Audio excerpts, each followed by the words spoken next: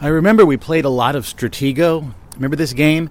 It's a board game, and it's sort of like chess. It's sort of a grid, but your pieces stand up, and each of them has a certain identity, just like in chess, different pieces. There's like a general, there's like bombs, there's spies, foot soldiers, but you arrange them however you like, and then your opponent can't see the secret of how you've arranged those pieces.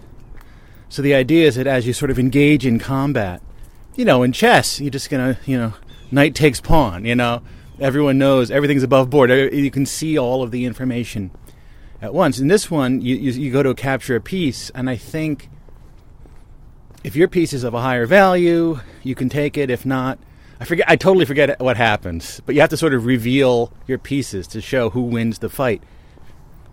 And then there was the bombs, and even if what the hell's that? Oh, it's a light. Okay, sorry.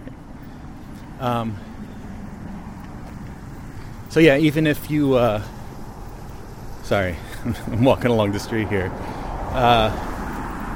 So yeah, even if the top piece, the general, gets bombed, I think they get destroyed. I don't know. I have not played this game since then, since my youth, and but then I don't remember what happened. Once you reveal your piece, do you then make it secret again? Then there's a memory aspect. You have to sort of remember.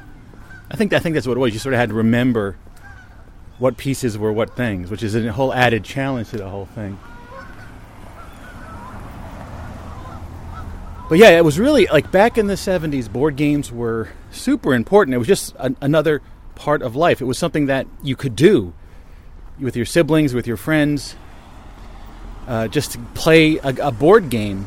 Because remember, at one point there were no video games. And if the one we got first was, Pong, a Pong variant called Apollo 2001, that, it was fun, but you're not going to play it for hours. I mean, Eventually we got the Atari 2600, but that was many years later. So yeah, Stratego was a good one. There was one game called Careers that we played a lot. I remember especially my grandmother, my mother's mother, Evelyn. We used to play Careers with her, and this is a game that's not so well known. I think it was from Parker Brothers, or one of those game companies. And it was just sort of like the Game of Life, which we didn't have. We did not have the Game of Life. We never played Life. But we did have Life cereal, though, from time to time. That was a good one, especially Cinnamon Life. Cinnamon Life was a good cereal. We were living the cinnamon life. But yeah, Careers was just... I forget exactly... I know I've tried looking it up. Whoa, geese. Geese above me. That you would just move around this track, and you had to sort of develop your career. There were all these little cards, you go to college, and you earn this degree, and you get a job. It's kind of depressing. It was like real life. Careers. That was a big one. And of course we had the staples, we had Monopoly, like everyone. The Monopoly games usually ended up with someone flipping out and flipping the table over or something like that. I don't know if Monopoly games ever ended. It just, people drifted off to watch TV, and it was one of those games that it had a strong start, but then I think people would lose interest. And then everyone played with the free parking money, which is not part of the actual rules.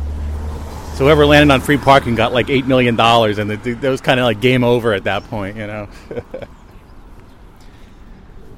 One of the more obscure ones I had was called Space Hop.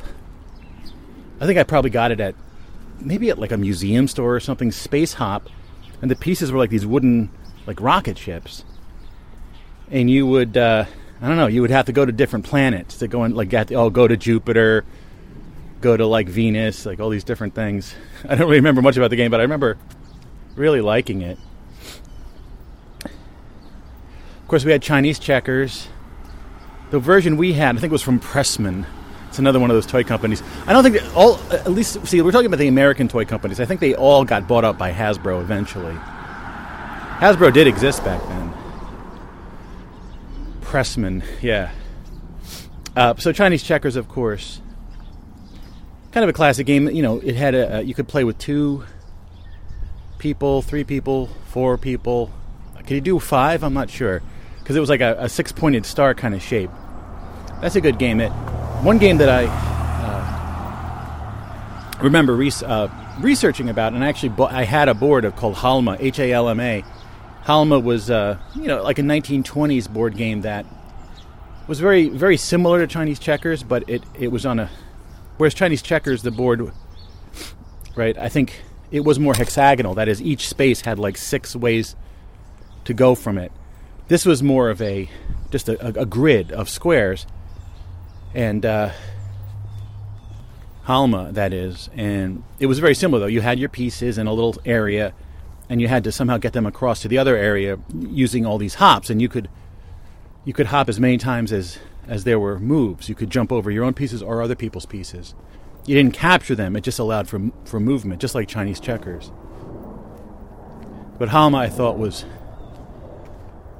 when I finally discovered it, I thought it was a much deeper, much more interesting game. But a game like Halma had lost its popularity. For some reason. I don't know why. I mean, it's perhaps slightly more complex than Chinese checkers.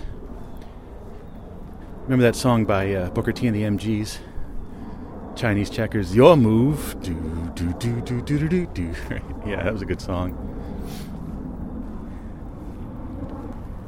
I think we had Scrabble.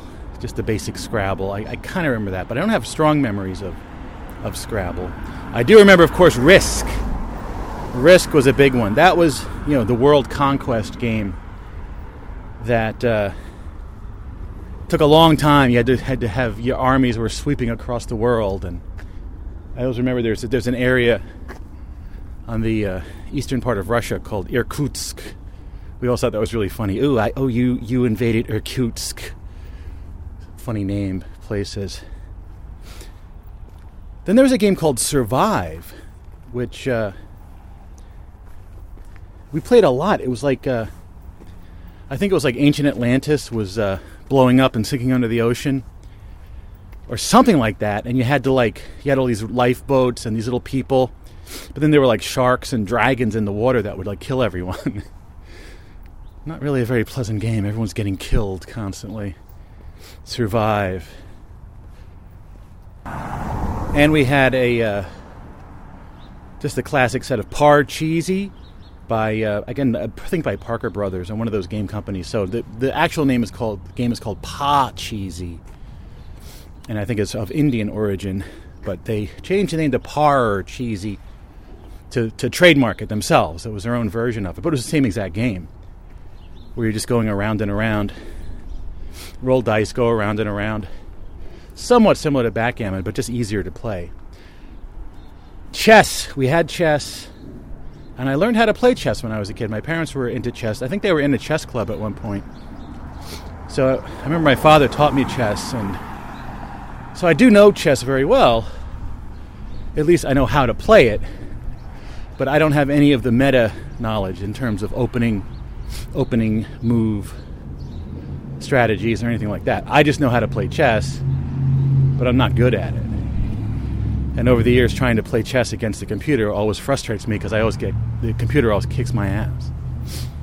Then, of course, there is backgammon, which I don't think we played backgammon as kids, but it had a huge resurgence in popularity in the 70s, I think. Perhaps, I don't know if that's when the doubling cube was added, and backgammon was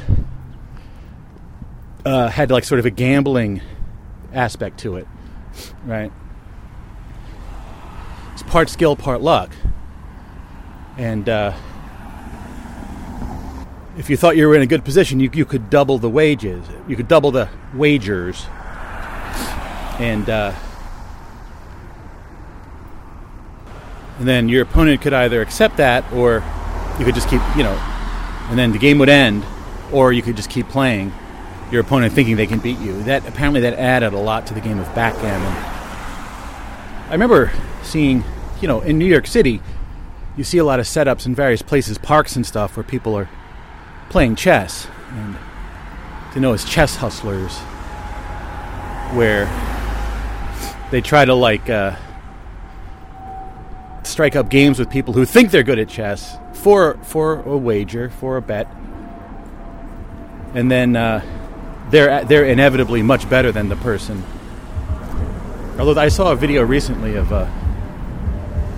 this woman who was like a chess master who went to one of the chess hustlers and sort of tricked him. He was trying to trick her. A lot of trickery going on. But then I also saw, a long time ago, I saw people playing backgammon in one of those indoor kind of public spaces. That was kind of interesting. You don't really see backgammon out in the wild that much.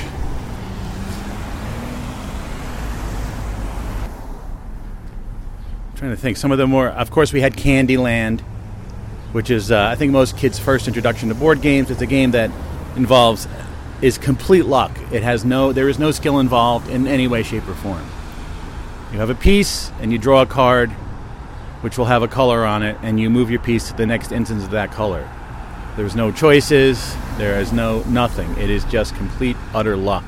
Well, I did play. Remember, I played that when I went down to Philadelphia with the Three Weasels. We were in that Liberty Tower, and they had Candyland there. We were just playing a game of Candyland. I forget who won. Of course, Chutes and Ladders. We had one of those. Originally with Snakes and Ladders, but I guess Snakes is a little too violent for the little kiddies, so they changed it to Chutes, which is sort of what we would know as a slide. In a playground, a slide. You climb up and you slide down. But somehow, I don't know where this word Chutes comes from. It must be maybe in British English or something. Well, no, Helter Skelter was one of those type of rides too. A larger, more elaborate one for adults at like a fun fair. When I get to the bottom, I go back to the top of the slide. Is it slide? Go for a ride. When I get to the bottom and I see you again. Yeah. So, I'm trying to think what else we had. I know there's more games that we had. Anyway, I'm on my way to New York City here. I'm at my bus stop now. Going to be going in for a day of work. It's been it's weird because before the pandemic I would go in 5 days a week, and now it's much less. But at some point, sitting home day after day is not mentally healthy. So going in is definitely worthwhile. I went in one day last week. It was a great day. You heard me. I recorded. Remember, I got that vegan ramen. I had that Korean rice beer. It was a great day. Awesome day. Was that just a week ago, like 8 days ago? It seems like longer than that. Well, time perception, it feels a bit different in 2023, but that's a whole different story now, isn't it? Hey, we're here in New York City at the Port Authority bus terminal. I'm standing in this little corner here. Had to get myself situated. A bunch of junk in my pocket along with my recorder. It was all falling out. But yeah, this corner used to be like the entrance to the Hallmark store, which is now over there. They reduced their footprint. And there's a liquor store here now, Upstairs Wine and Liquors. And this corner used to have this display window now that has Hennessy cognac and a video screen in it. Used to have those Christmas Villages, Department 56 over here. You remember that? What else do we have here? The Yamazaki single malt Japanese whiskey. 1 cup of sake. That looks good. It's just little cups of sake you can buy. Choya umeshu. The added natural fruit is called ume in Japanese. The organic acid of ume balances the beautiful taste of choya. Choya will satisfy your taste buds to the last drop. Good stuff. Yeah, it's pretty wild because over the last couple days I've been watching my old In Ramble videos from 2008, a lot of which are here in the Port Authority bus terminal, Times Square, etc. 15 years ago. It's wild. Makes you think. I was so young back then and doing kind of the same stuff. Well, what do you want? It's all good. Oh, look at these little figurines here. Cockatoos, pandas, clownfish, tchotchkes of all sorts. The old bus terminal.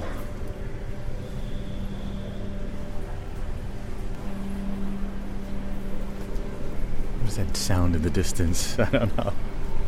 Anyway, I was thinking of some more board games we used to have. One of them was called Dragon Master. It was more a card game, but kind of a board game because it had little gems and stuff. Dragon Master was had this incredible art by this guy named Bob Pepper, who also did the art on Dark Tower, a game we did not have. I think one of my friends had Dark Tower. I did not have Dark Tower, but Dragon Master, it was kind of a trick-taking game. You went around playing cards. Whoever had the highest one each round takes the trick, that kind of thing. But the art was just amazing. I remember somehow I got rid of my original one or lost it. Then I bought another one, so at least I have the cards somewhere. And look here, another video I made in Ramble, the 42nd Street Ballroom. It's still here, the kinetic sculpture. Of course, they have the button now that can start it up. I wonder if it's on. Press button, and the button is not working. But there's another button on the other side. Let's see if we can get this one to work.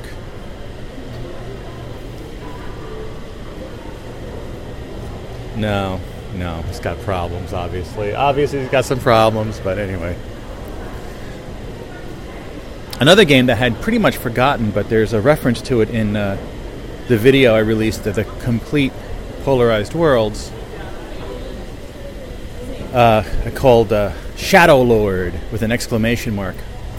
And this was a board game about dominating outer space with these weird fantasy characters.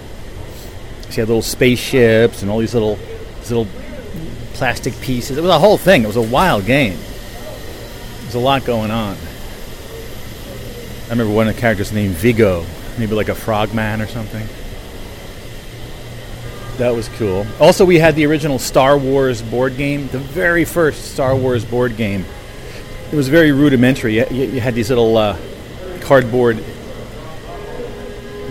pieces of like Luke and Chewbacca. You just put them in these bases and you move them around the board. I think it was Escape the Death Star game. I remember the game was not too fun, but we played it anyway because it was Star Wars, And of course, another big one that I forgot was Clue, right? And the edition of Clue we had was one specific 70s edition of Clue. I know in the British Isles it's known as Cluedo or Cluedo. I'm not sure how they would pronounce that. This is where you're in a mansion and someone got killed. Like Professor Plum did it with a lead pipe in the basement or something.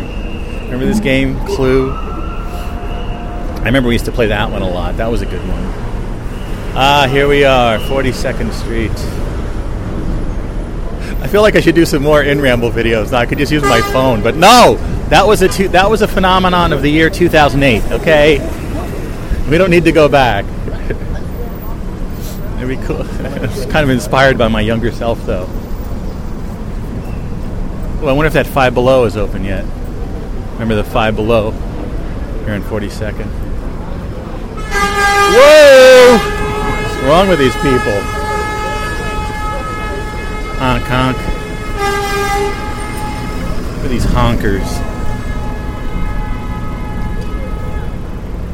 I'm going to go to Five Below. Let's see. Crumb's Bake Shop is long closed, but the facade is still here. I don't know. Is it open? So we could try it out. Oh, you have to go up. Okay. It's open at 10, so it's not open yet. Oh, boy. Not open in the mornings. Oh, well. Well, look, they're opening up. It's Sugar, the candy store over here. Wow. Oh, that is the space that used to be HMV Record Store, and then it was Sports Authority or Modell's or one of those sporting stores, and now it's Sugar. Wow. That's the one that had there's a little window. If you looked up in the store and there was the escalator going up in the movie theater would look down into the store. I don't think they have that anymore. I think they covered that up. I like that, how like two different spaces sort of look into each other. I remember especially how that worked in Walt Disney World, the Magic Kingdom. The Wedway People Mover would go inside all the other rides. It would like go inside if you had Wings and Space Mountain and all these other rides. It was kind of cool. There's that sense that you sort of are almost like violating the space of another type of space, you know, like looking into a ride, that you can almost only see that scene if you go into the ride itself. You see what I'm saying? Target is open, of course. I went into this Target before, though. More games. I do think we had Mousetrap at one point. The game where you had to slowly build this sort of Rube Goldberg-esque contraption to catch the mouse. I don't remember playing that game too much. I think as fun as the contraption was, I don't know if the game itself was that fun to play. I don't know. Or if you wanted to play the game or you just wanted to build the contraption, you know. I also had a game called Quirks. This was a kind of a card game. It was from a company called Eon Games, who also created the much more legendary Cosmic Encounters. That I never had Cosmic Encounters, but my friend Brian, he's a huge board game guy, and I played it with him a few times. But I had Quirks, which was a game of evolution where you would evolve these different animals. And unfortunately, a sad incident. I think my mother kept threatening me, like, clean up your closet or clean up the room or I'm going to throw everything out. I'm like, okay, I'll do it. But eventually she did throw a bunch of stuff out, including Quirks, the board game. And then eventually I got these expansion packs. They sold expansion packs with different animal parts. And I think I sold those on eBay as well. Huh. Who knew? Trying to see what else we had here. What else did I remember? Yeah, Take 5. I think it was called Take 5. It was a small plastic thing which had... it was like a yellow plastic board, and there were these pegs you would put in. And it was one of those games where you're trying to get 5 in a row, right? A game, I don't know if they call it like Gomoku. You can use a Go board to play that game. You know, just trying to get 5 in a row. But I remember that it was a very cool little. The form of the board was very cool, and I remember thinking I could make other games with it too. But I don't know if I ever did.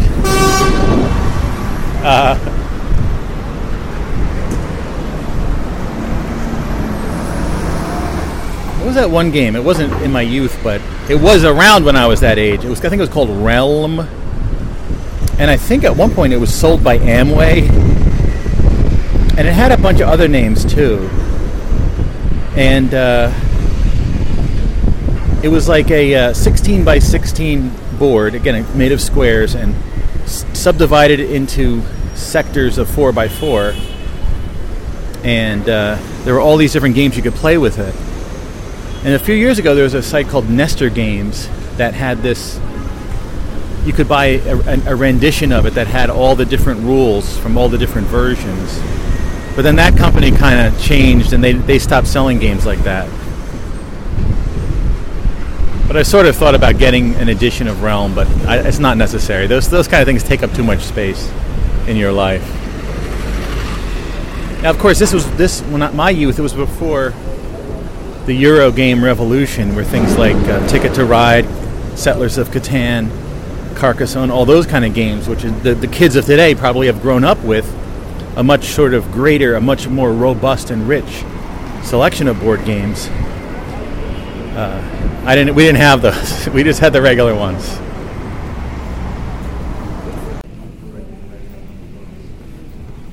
All right, the workday is finished. It's already dark outside.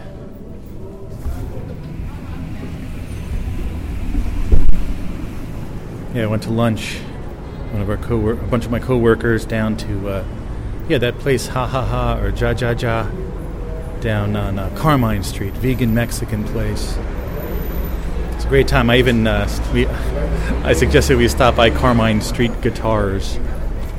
It's such a unique place where they make guitars from ancient wood from ancient buildings in New York City.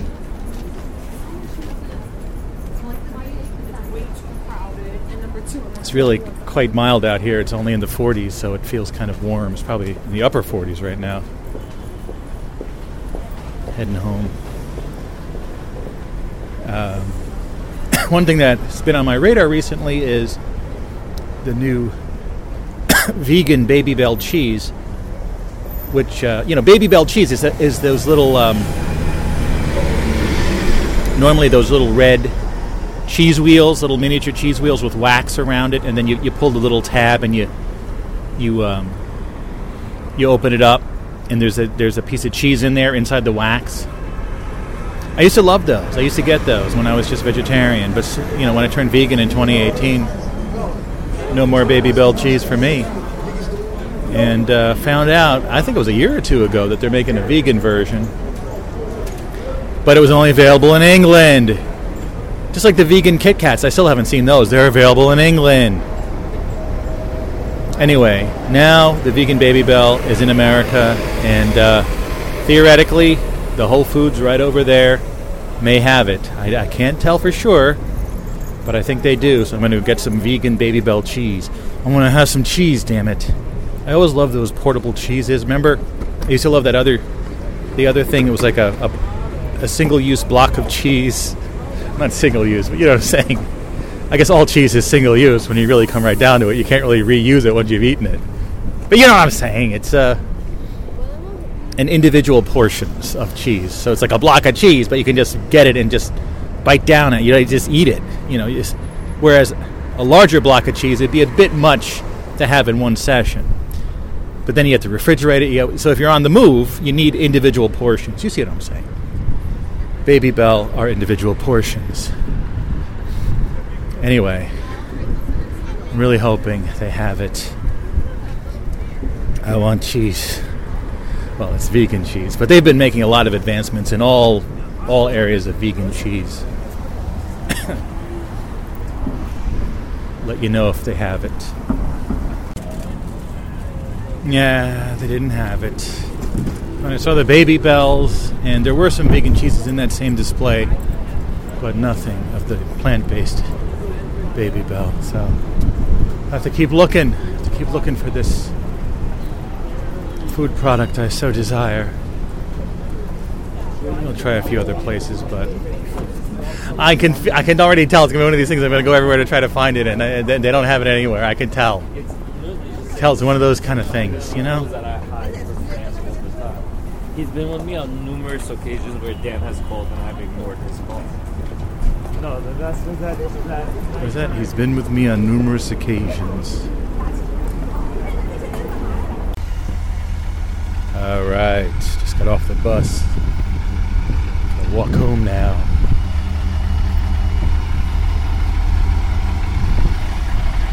Then there's another bus here. A lot of buses going on. Get a cigar.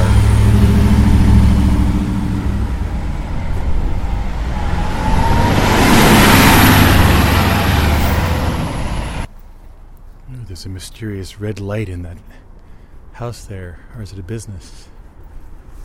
Oh yeah, it's like a weird yoga place. There's a weird red light in the second floor. What's going on up there? Are they doing rituals?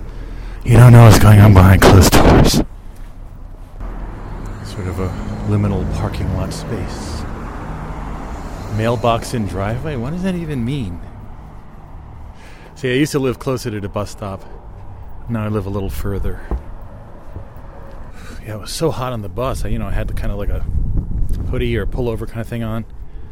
I was sitting there with my t-shirt on the bus, and it's actually feels pretty warm out here now. So I put that pullover in my my backpack. Ooh, it's recycling. I got to remember to put the recycling out. Okay.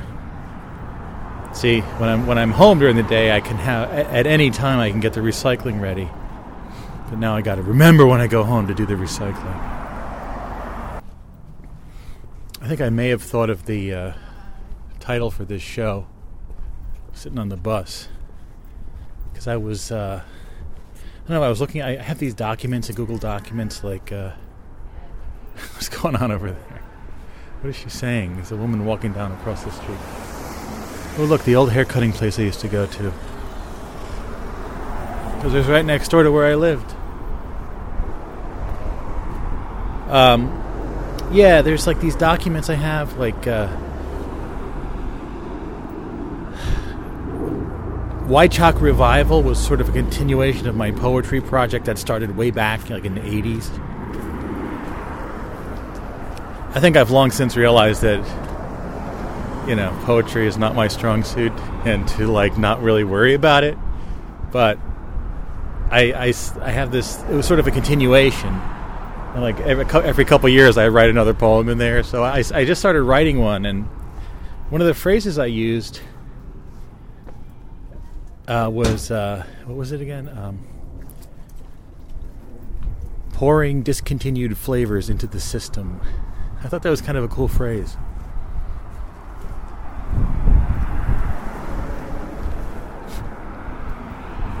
I think I might use that as a show title. I'm not 100% sure yet, but yeah, what do you think of that one? Pouring discontinued flavors into the system. It's kind of a cool. It kind of makes sense, but it kind of doesn't make sense at the same time.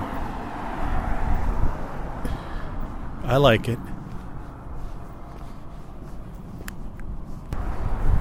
A lot of recycling going on the side of the sidewalk.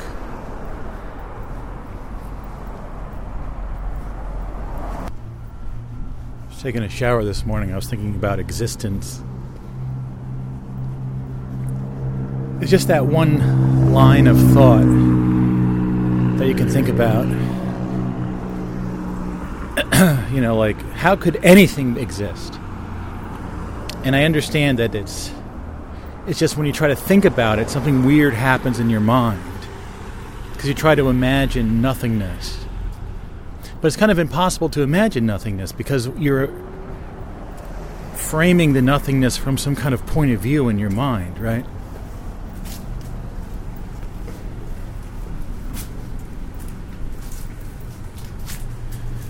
I guess, however confusing or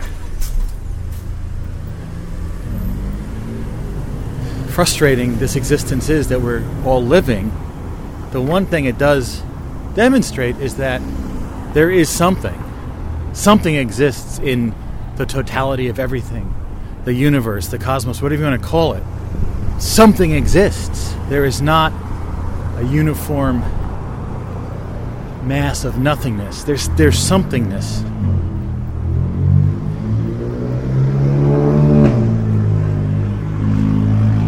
But what I'm interested in, that thing that happens in my mind when I think about it, there's a certain point as you're thinking, and there's a feeling that's associated with trying to imagine an entirety that contains nothingness, that there is nothing at all. We're talking about like totalities, like we can sort of talk about it. The thing that is everything, right? Talking about the totality of existence. But again, it's so frustrating because we're conceiving of it as like a thing.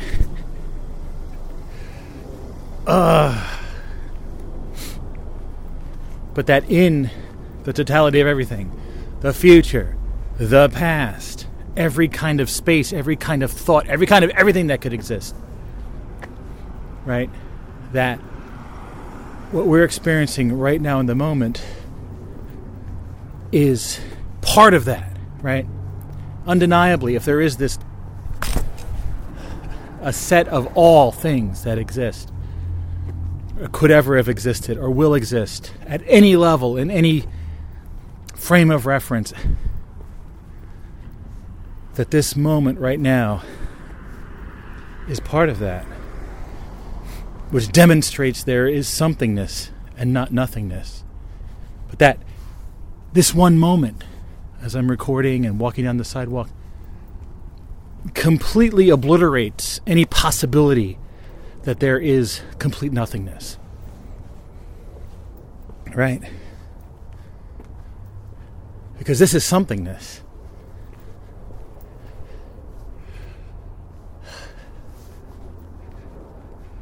But then, when you think about it, imagining an entirety of everything that contains nothing, it just gives me a weird feeling. It's a weird kind of process in the mind. How could something exist? But it does.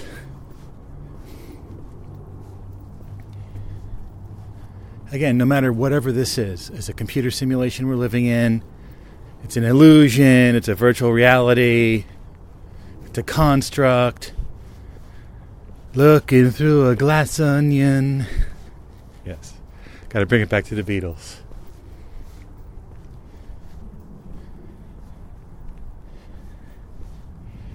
But yeah, I really can't put it into words like that, and I can't really reproduce it necessarily, but when I'm naturally thinking about this topic, there's a certain perception that happens that's very strange. Trying to imagine nothingness.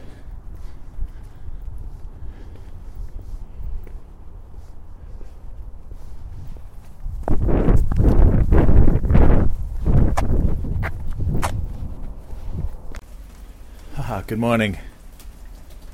It's the next day now. I'm on my porch, and it is raining out here. Listen to this.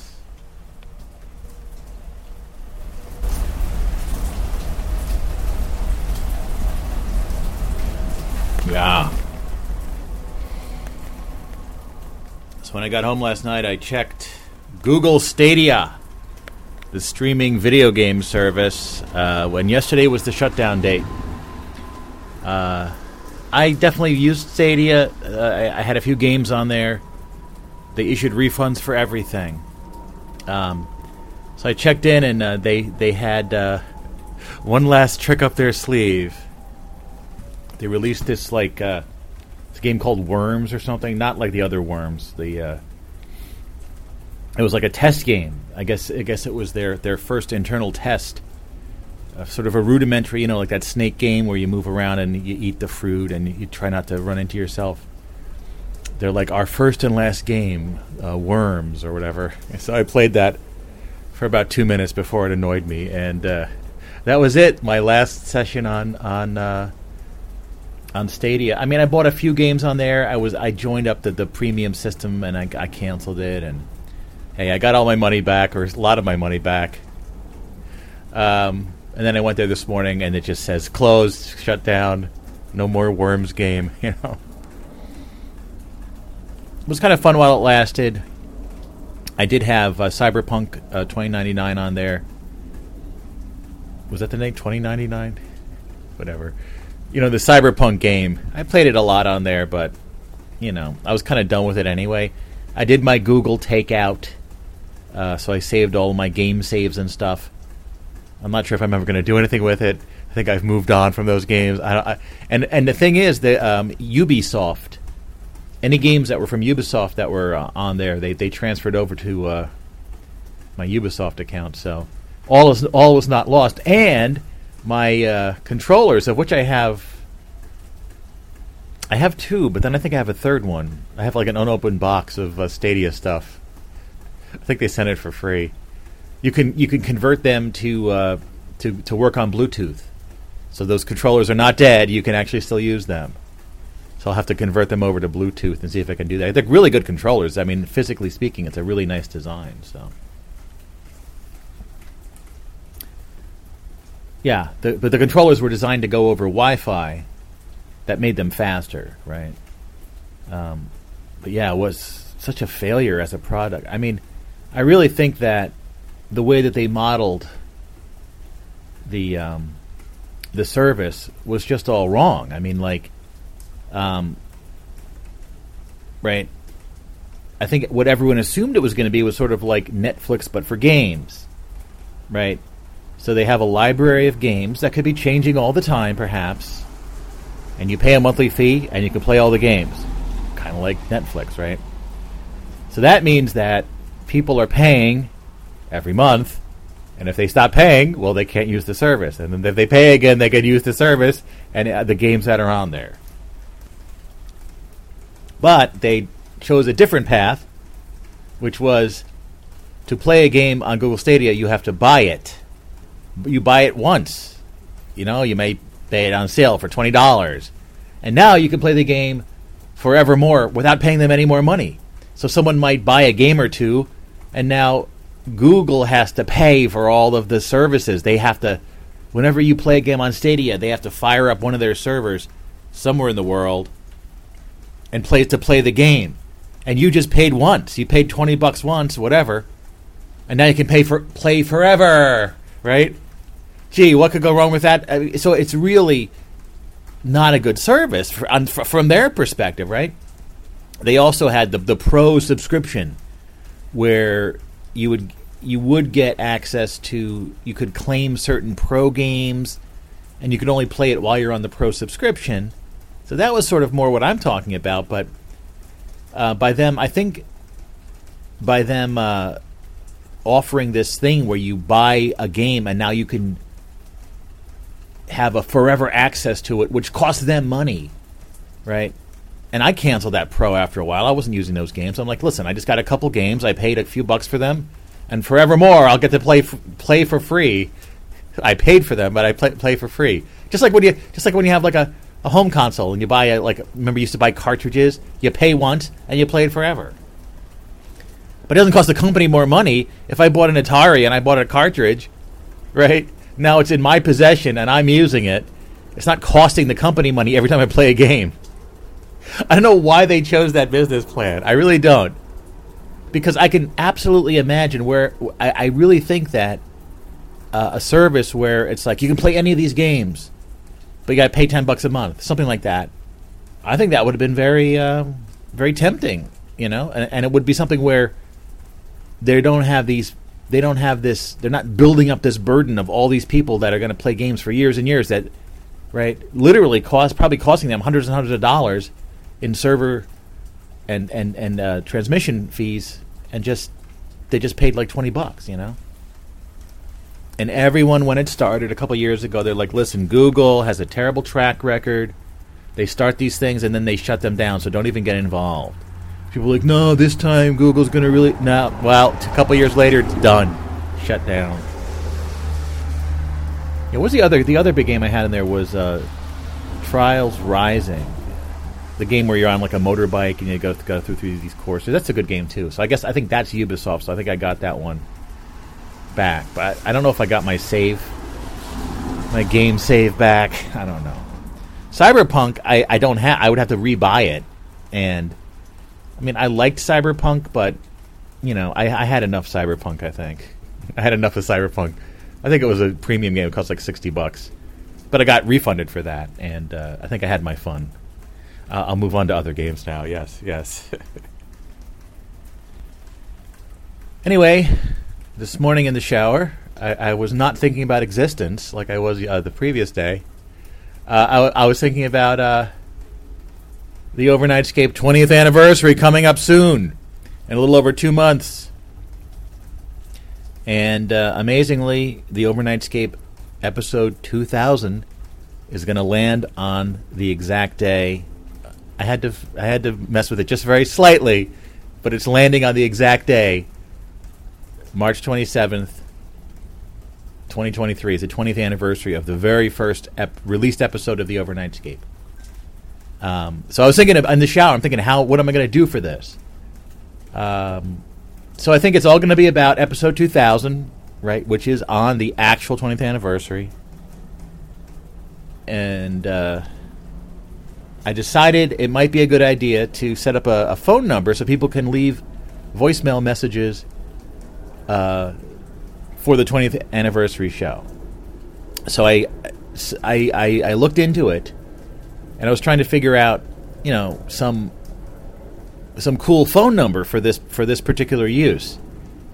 I was thinking, you know, 209, yeah, whatever, 209 is kind of cool, but what about something related to the Overnightscape 20th anniversary?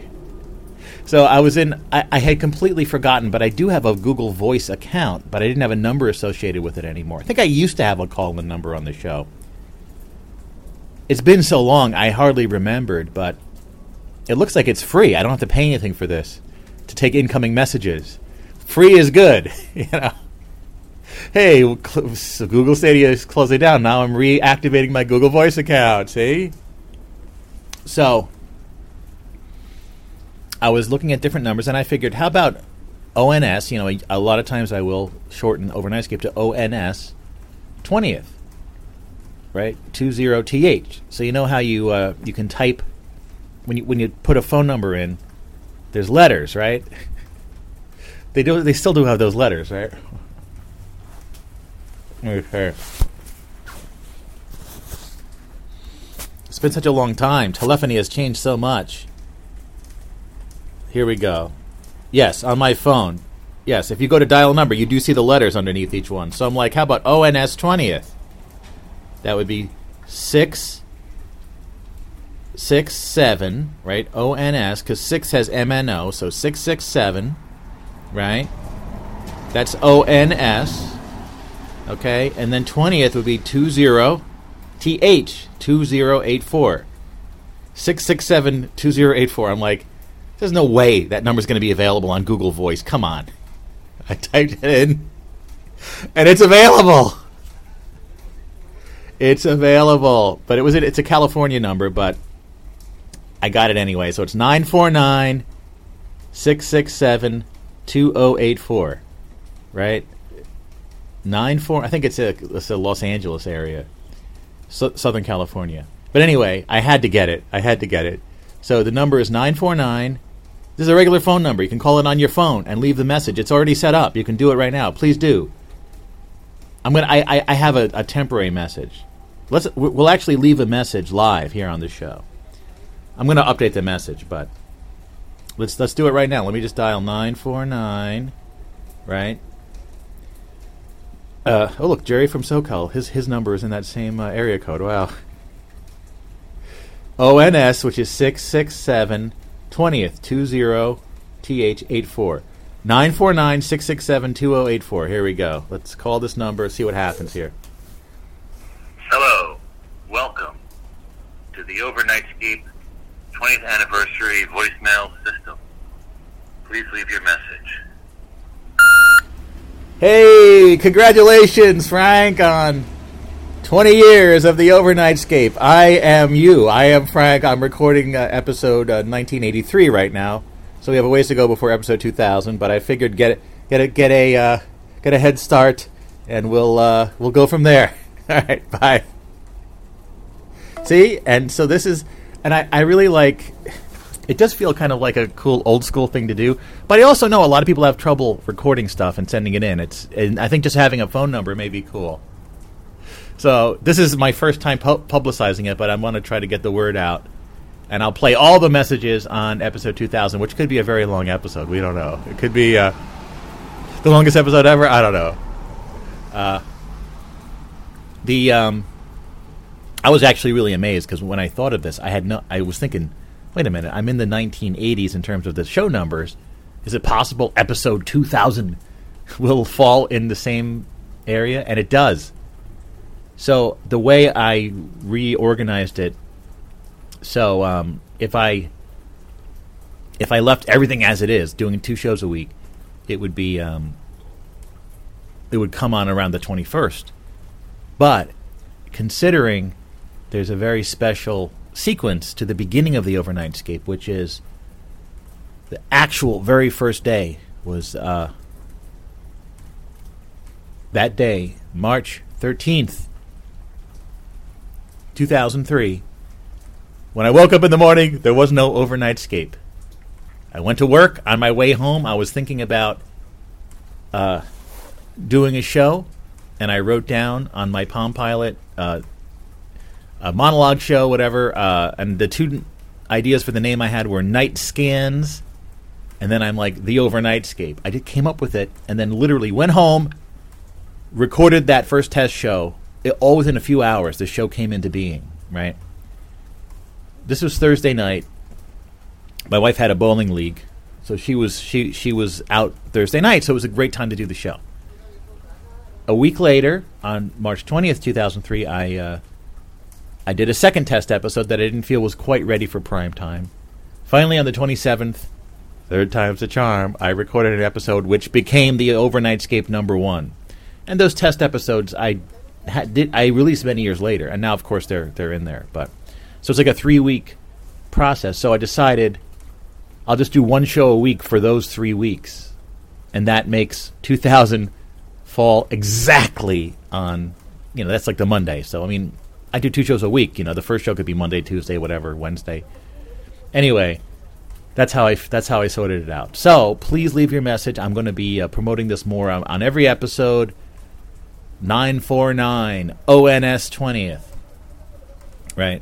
Just remember the 20 is a 0. The 20 is 0, not O. Okay. I know everything gets confusing, but 949 ONS 20th. 949-667-2084. That is the number. Leave your message. Leave multiple messages. I'm still trying to figure out the right wording. Let us know who you are. And when you first started listening to the Overnightscape, and what are some of your favorite Overnightscape memories, and tell us a little bit something about yourself or something like that. Hopefully, there's 2 months. Let's have a lot of messages. Call multiple times. Maybe call when you're going on some sort of weird adventure, and call us from the adventure. It could be fun. Let's do it. The Overnightscape 20th anniversary voicemail system. All right, back inside here, and let's see how that message. Let's see if it got that message I just sent. Let's see, transcription not available. What the heck? Is this the message I just sent? Hey, congratulations, Frank, on 20 years of the Overnightscape. I am you. I am Frank. I'm recording episode 1983 right now. So we have a ways to go before episode 2000, but I figured get a head start, and we'll go from there. All right, bye. See, I kind of like how it sounds, kind of lo-fi and kind of low tech and stuff.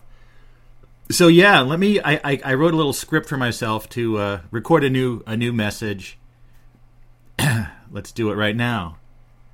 See, you're hearing like the behind the scenes of the new Overnightscape 20th anniversary voicemail system. It feels so much like something from the earlier days of the show, right? It has that kind of vibe.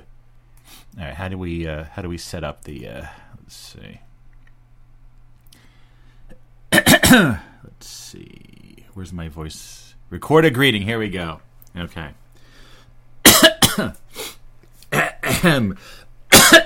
Here we go. We have to get prepared here to record the proper greeting. Okay, here we All right, here we go. Here we go. Okay. Excuse me. I'm trying to get ready here. No, I didn't start it right. I have low battery on here. I better change the batteries first. Hold on a second. Hold on. Here we go.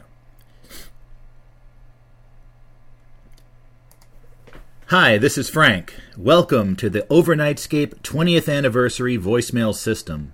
I don't like how that started off. Let me try it again. Redo. All right, here we go. Hi, this is Frank. Welcome. See, I don't like how that sounds. Hi, this is Frank. Yeah, something like that better, right? All right, here we go. Hi, this is Frank. Frank. Hi, this is Frank. Like, I'm second guessing myself. Urgh. So annoying. Hi, this is Frank. Welcome to the Overnightscape 20th anniversary voicemail system. Leave a message that will be played on the 20th anniversary episode, March 27th, 2023. Fuck. Ah! All right, once more.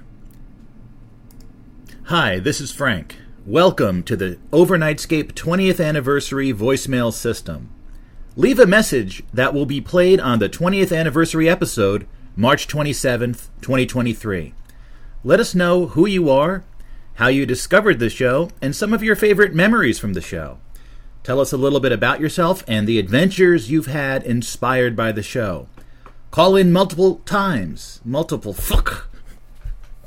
All right, you know what I'm going to do? I'm going to stop, and I'll play, once I go through this a million more times, I'll play you my final. All right, let's see how this one worked. All right, here we go.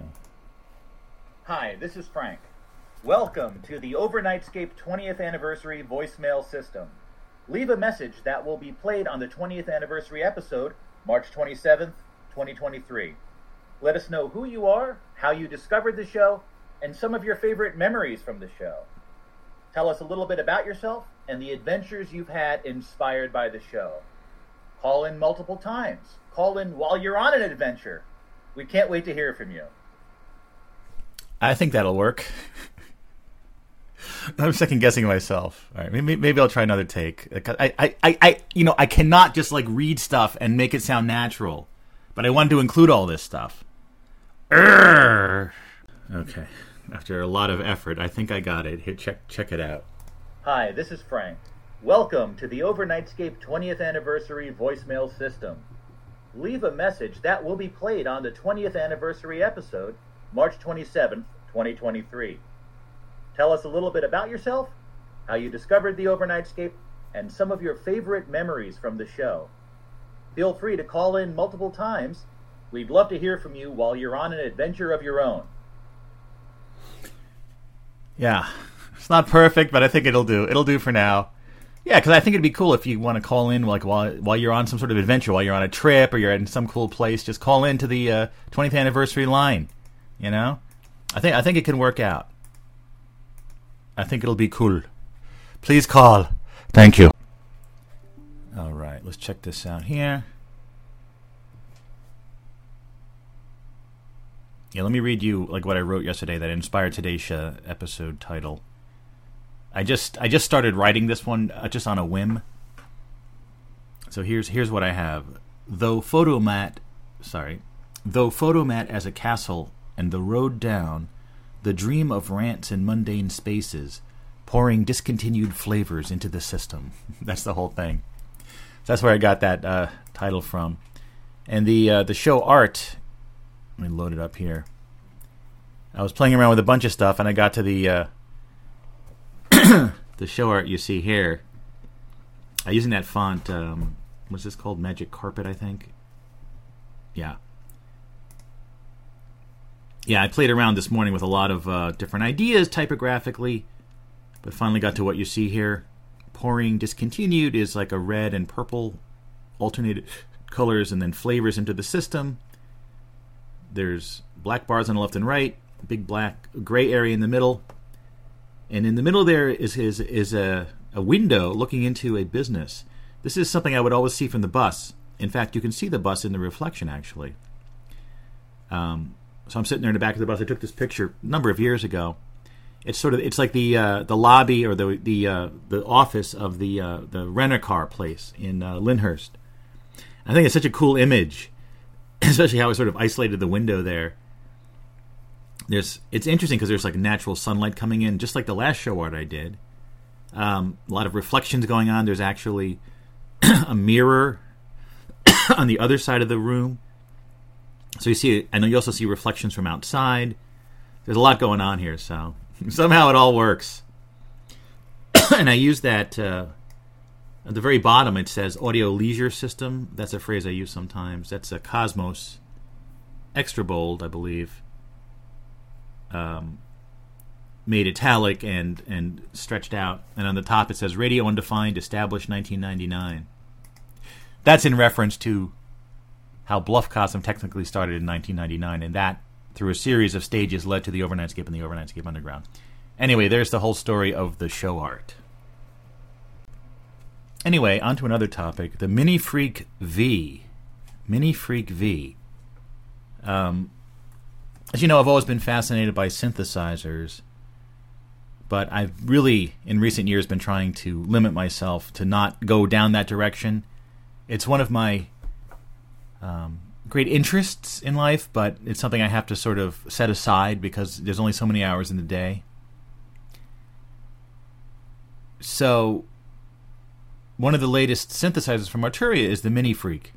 And when this came out, they also announced there was a Mini Freak V, which was a computer-based version of the same synthesizer. And at first, you only could get the computer-based one if you bought the actual synthesizer, which is like $600.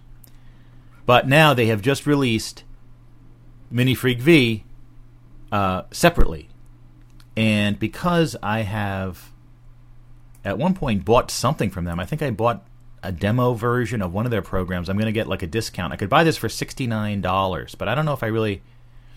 I want to get the free demo first. Let's see. Let me get the free demo and then see if it's worth buying. I know I just said I don't want to be... But I use it... I would only use it to... Maybe the demo will be enough. I don't know. I would only use it to make probably like Polar Lion music for the other side, with those old piano rolls, using Reason. Let me see. Let me see if we can get this set up. Mini Freak V.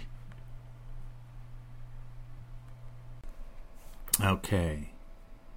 Let's see. Run in demo mode. Save, load, import, export, or disable. The demo is limited to 20 minutes. Oh, interesting. Ooh. Stop. It's not working. Something's not working. Now, wait a minute. What happened there? That didn't sound good. It's Mini Freak. Come on. Alright, let's see. Maybe I gotta go to the settings. If I try to play one note. Ah! Yeah. No, it's a rather obnoxious noise. Alright. Well, as often is the case with this audio stuff, you gotta do a lot of troubleshooting.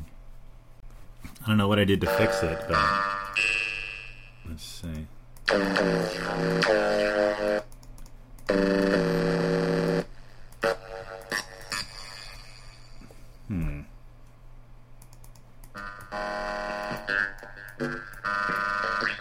How do I get the sequencer going? Let's see. Is there like a start-stop thing here, or... I don't know.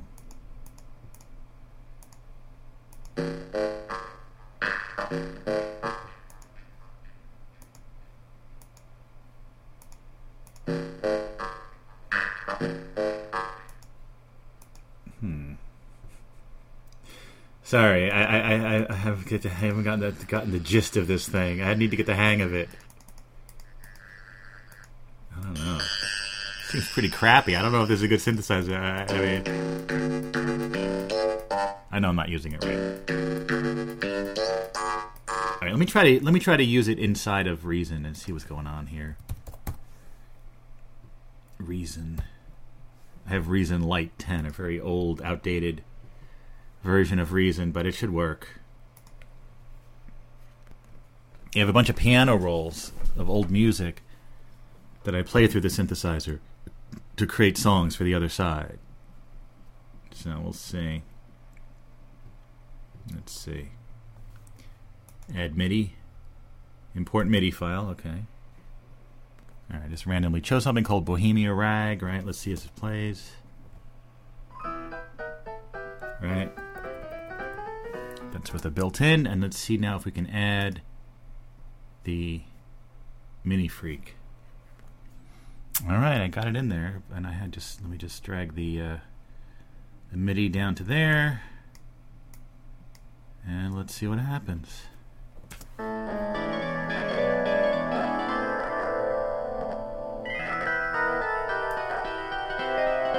It sounds rather nightmarish. What's going on?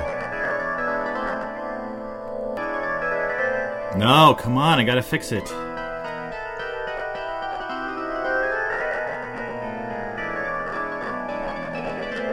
There we go. Okay, come on.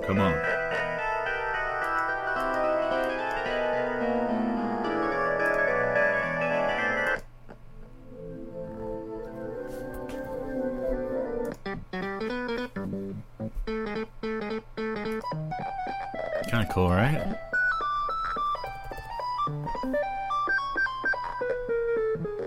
kind of like this.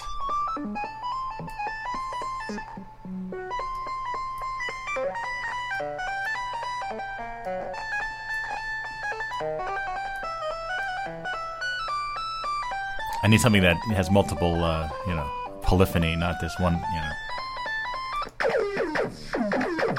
Yeah, no.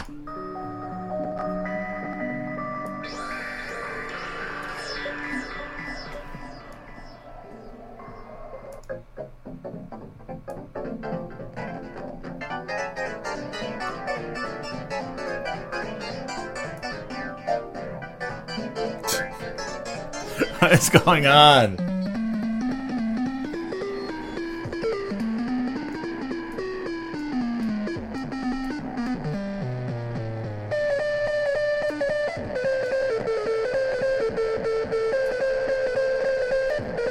Yikes.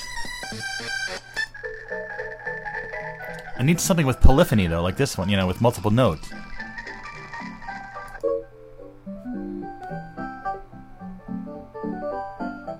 That's pretty, pretty creepy.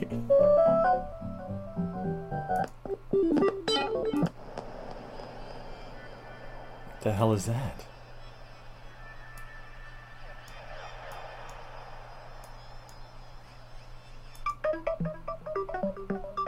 I like that, though.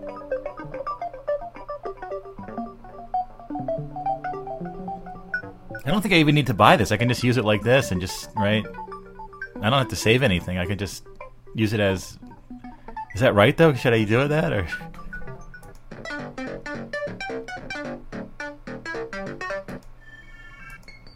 I don't think this is the right use for this particular synthesizer.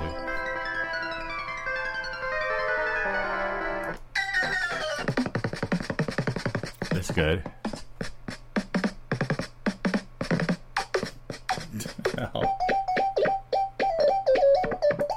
Is there a polyphony section? I mean...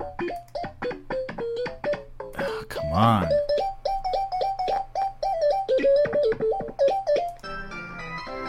Oh, that's kind of cool.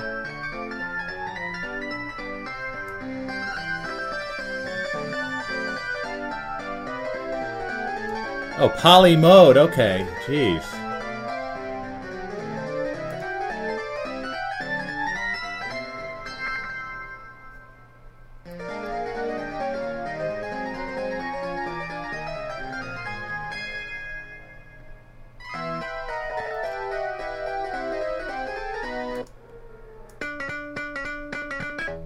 Like this one, if I change it to poly.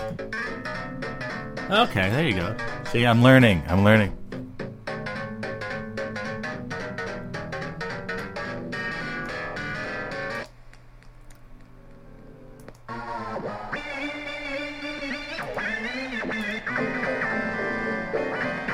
This all sounds rather cacophonous, though. Ooh, wow, that sounds nice.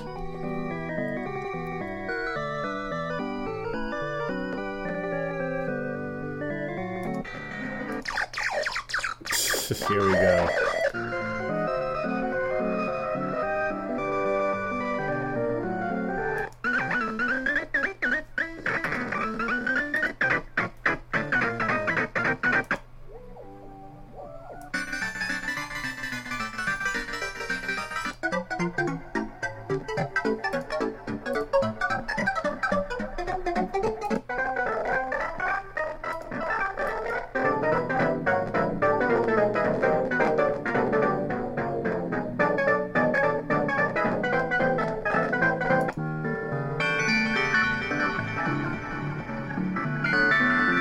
Crazy stuff.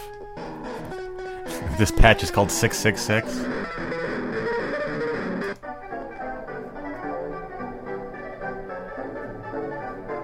Something's kind of cool with that one.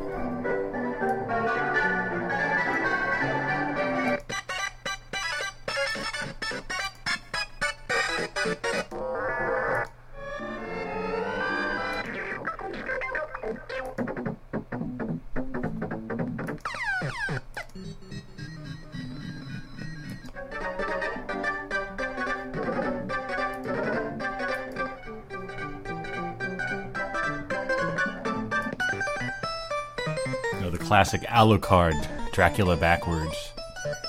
I don't know, none of this stuff really sounds good, you know?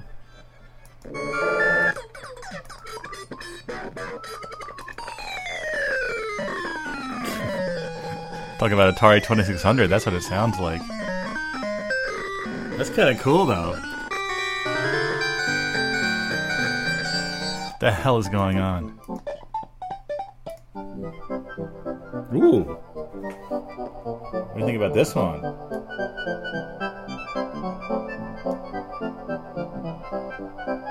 It's pretty wild.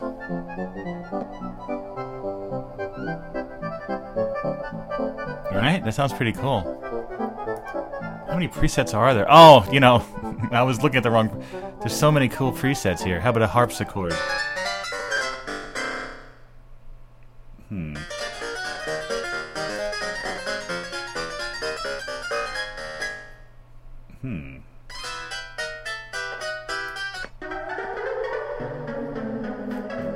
Alright, let me keep fiddling with this, see what we come up with. Alright, I'm saving out. I figure I have to save it before the 20 minutes is up, right? See how it sounds. Saving out a version here. What was the... I'm trying to see what was the patch I was using. Sounded pretty good. Almost there. Here we go. Saving it out.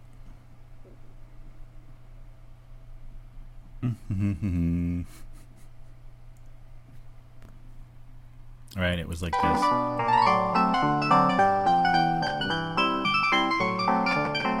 But it should sound better when I saved it out. It wouldn't have all that crackling and stuff. Neokoto is the name of the patch. Alright, let's see how that sounds. Let me just open it up in an audio editor. Alright, let's see how this sounds. Error. Oh, I know. To close out this program before I can use the other program.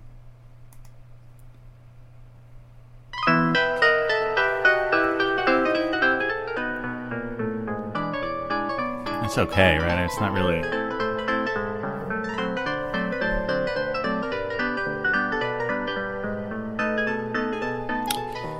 It sounds good, but not great.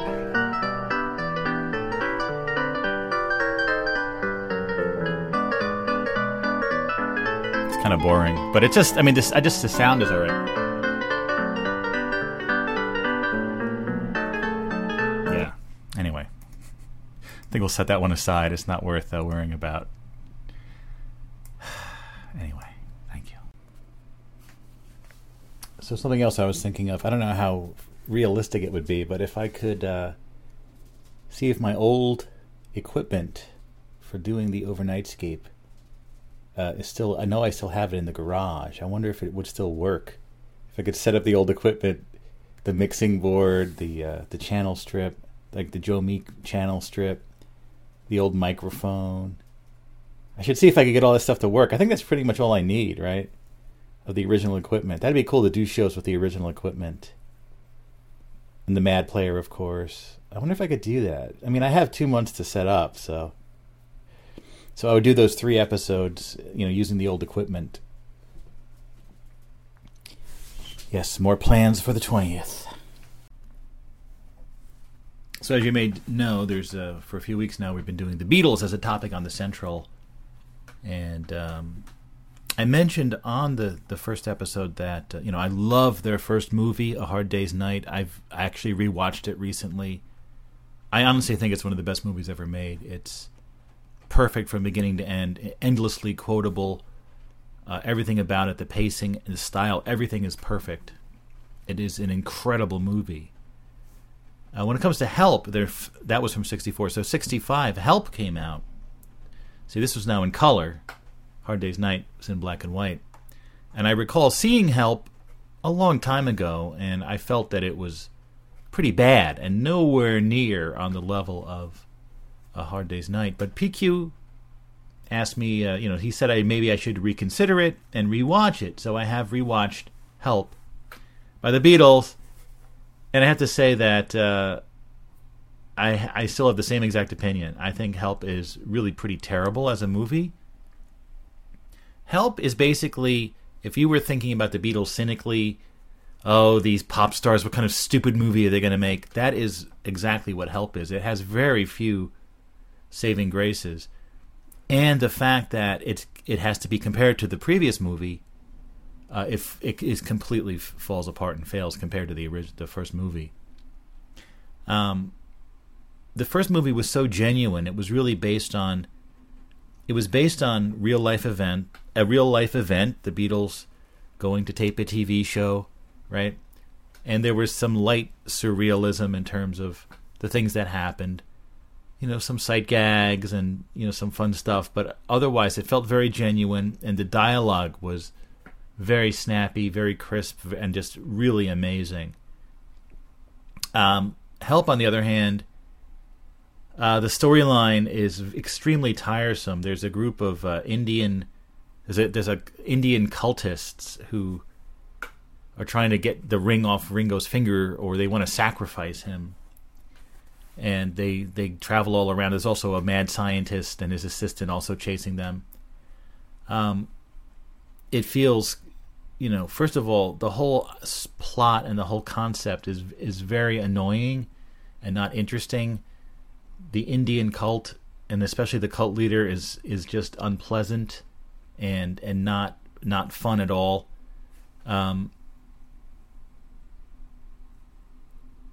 Overall, I just feel that it's a big mess. I think my initial, though I know I saw it, but and I have to say it's not a very memorable movie. I'm sure I saw it, but again, I think I still feel the same way. And I was reading the reviews, and the reviews are much kinder to it than I am. The one great thing, of course, is seeing the Beatles at that time period, especially Paul. And there's a bunch of, especially when they're playing music, right? You can look at Paul and see that's 65, so that's the original Paul. I know almost everyone I talk to about the Paul is dead thing, they say, I've seen all the images, it's the same person. The more I look at this stuff, the more it's obvious to me it's a different person, just visually looking at them. And I know that this is something that, most people, they don't believe Paul was replaced because how could it happen? Right? I'm just talking about looking at the face. Facial recognition is a complex thing. We look at someone and we see, oh, that's that person, right? And there's a lot of incredibly good footage of Paul in this movie. And it just sort of adds to the whole thing. But the movie itself is really bad, and shockingly so. I think it really, it's a miracle the first movie was so good. This seems to be just a big mess of sort of a cynical, let's make a movie in color with the Beatles, and with it felt like there was no one at the helm, no one sort of guiding things along. So anyway, that's exactly what I thought it would be, but yeah. It's interesting, though, that Victor Spinetti, as the mad scientist, mentioned something about sand. It gets everywhere. Just like that famous quote from Attack of the Clones. Anakin says, I hate sand. It gets everywhere. It's so weird. Both movies have that line in it. But anyway, I'm glad I rewatched it, just so I have sort of an updated opinion on it. But yeah, no, it's not good. I would absolutely stick to... definitely, if you haven't seen it, check out A Hard Day's Night. All these movies are they're on the Internet Archive. They just for free. You could just find them. Help. I need somebody. All the music is great, though, of course. All right. Let's check out Wired Magazine from September 1996. I love looking at all the old magazines on the Internet Archive. And this one, let's check out the cover here. This is the first annual Tired Wired 100. So this was a feature where they would say, one thing is tired, the other thing is wired. And it became this big list. Let's see, on the cover, some graphics from the Tired Wired 100. Let's see. Here's an ad for Doers. It's not so much the chat room as it is the sitting home alone by yourself part that concerns us. Really? Doers is concerned about that? Polo Sport. Samsung camcorders, yes. Camcorders were a thing back in the day. Still in 96, camcorders. The Compaq Armada 4100. See, I used to look at these ads and like, oh my god, I wish I had that computer. I wish I had that thing. It's hard to have techno lust anymore because, everything kind of does the same thing, You upgrade your computer or your phone every so often, but it's not like back then where there was this incredibly cool technology that was too expensive. You could never afford it. Was this Tommy Jeans? What does this say? In a democratic society, it's dangerous for elected officials to ignore the body politic. But what if it has been driven mad by television? What if the duties of citizenry have been abandoned by most of those who are still sane? That's a quote from John Perry Barlow. Didn't he work with the Grateful Dead as well? Let's go ahead here. Oh, look, there's an ad for the iOmega Jazz Drive. Yes. 1 gigabyte removable discs. That was big. I used to use Jazz quite a bit at work. JAZ. Jazz Drive. See, all this stuff. All of these things were just like brief moments in history. You can get a 30-day free trial of Eudora, the internet's most powerful email software.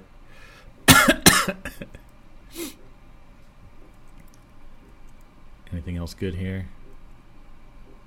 Hardwired. What was that? What was it? Didn't they have a search engine or a website called Hotwired? I used to love Wired magazine. Somehow I'm subscribed to it again after I unsubscribed because we were subscribing to Entertainment Weekly.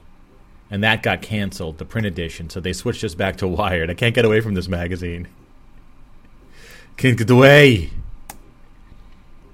Alright, let's go to the Tired Wired 100.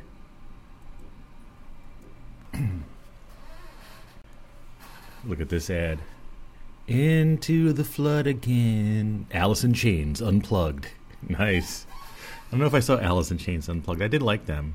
A rare concert appearance is captured in this 74-minute recording, featuring 12 startling new versions from Alice's back pages, and one new track, The Killer Is Me. Unplugged contains music not available on the MTV broadcast. Wow.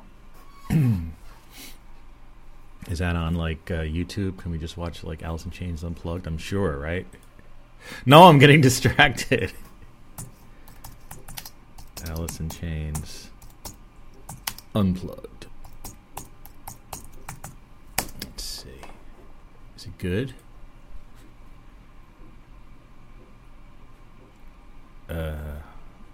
Yeah. No, I need the video, not the album. Get out of here. I want to see videos. Nutshell, that's a good song, right? Let's see. Hello? Oh, it's an ad. Not always planned. Shut up.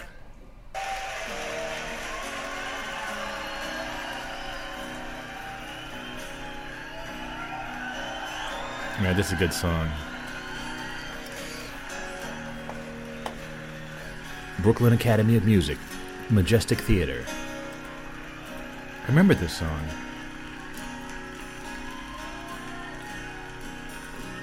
'96, baby.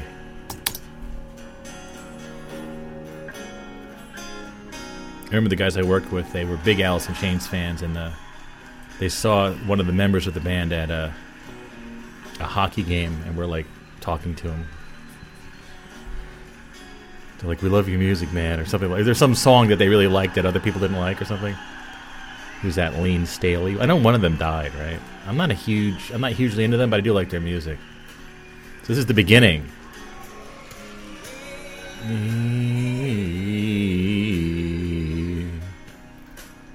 J. Smith's Printed Lies. I'm looking at the lyrics. I don't know. We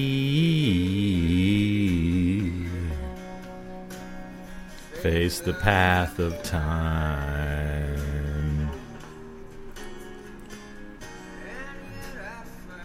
stuff. All right, let's continue with the magazine, shall we? It looks very good. MTV Unplugged looks very good. Very good indeed. Where's my magazine? I need my magazine. Ah, here it is. Thank you. Any other good ads in here? 96. So this is all stuff, the Tired and Wired. It's all stuff. Hold on, I got to go to page 156. Let me fast forward here. This is all stuff that one thing is like old and one thing is new. So here we go.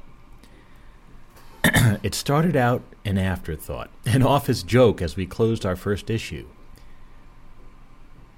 It's since snuck up and become a signature feature, and perhaps, sometimes hopefully, the most controversial thing we do.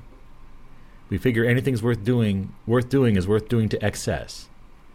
Here's the Tired Wired list on steroids. We hope you hate it as much as we did making it. So the first one is Tired is Pathfinder and Wired is Pathfinder. So I guess Pathfinder was some kind of like website, and the Pathfinder was that Mars thing. Great.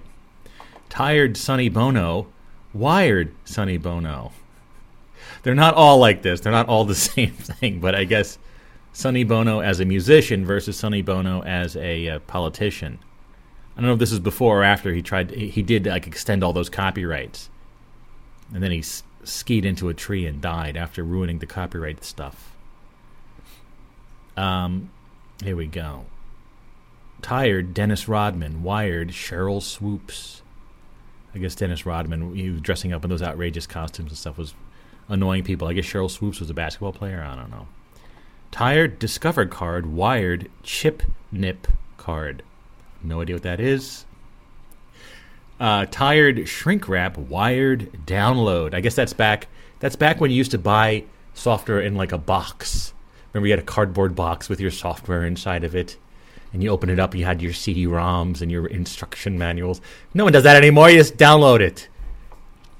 Let's see. Tired, Janet Reno. Wired, Stuart Dalzell. Again, I remember Janet Reno was was she the Attorney General or something? I don't know who Stuart Dalzell is. I'm not going to read these little articles.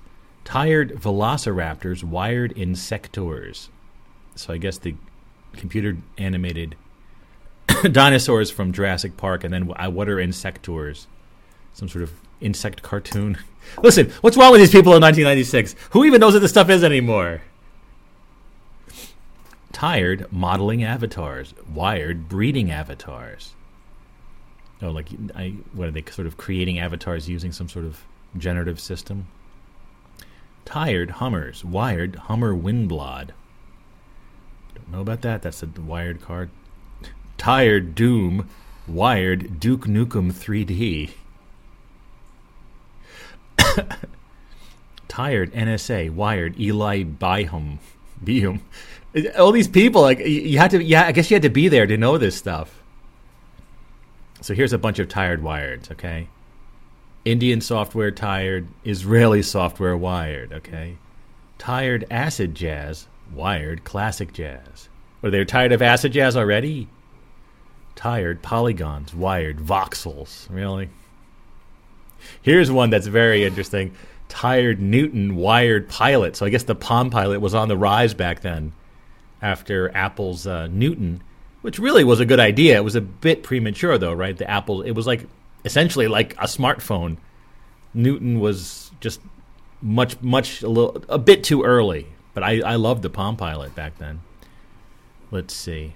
Tired Court System, Wired Virtual Magistrate Project, whatever. Tired Firewalls, Wired Secure Networks. Tired Serial Killer Movies, Wired Natural Disaster Movies. Well, unfortunately, the serial killer thing just keeps getting bigger and bigger. I lament that so many people are so fascinated with serial killers. I find the serial killer thing very, very tired, just like they do. But I don't want to go back to natural disaster movies like The Towering Inferno. That's not natural, though. Well, there were those movies, like a volcano. Everyone gets killed in a volcano, whatever. Let's see. Tired Bigfoot, Wired La Chupacabra. Yeah, I remember back then the I think it was more Puerto Rico's chupacabra as a sort of a weird creature in cryptozoology. Yeah, great. Tired Jolt Wired Water Joe. I remember this. Remember Jolt Cola, which it was discontinued and came back like 3 or 4 times, and now I think it's gone again. Water Joe was water with caffeine in it. Great. That's actually pretty cool. I like that logo. So 90s. I want some Water Joe. I wonder if there's any... Let me see if there's any Water Joe available anywhere.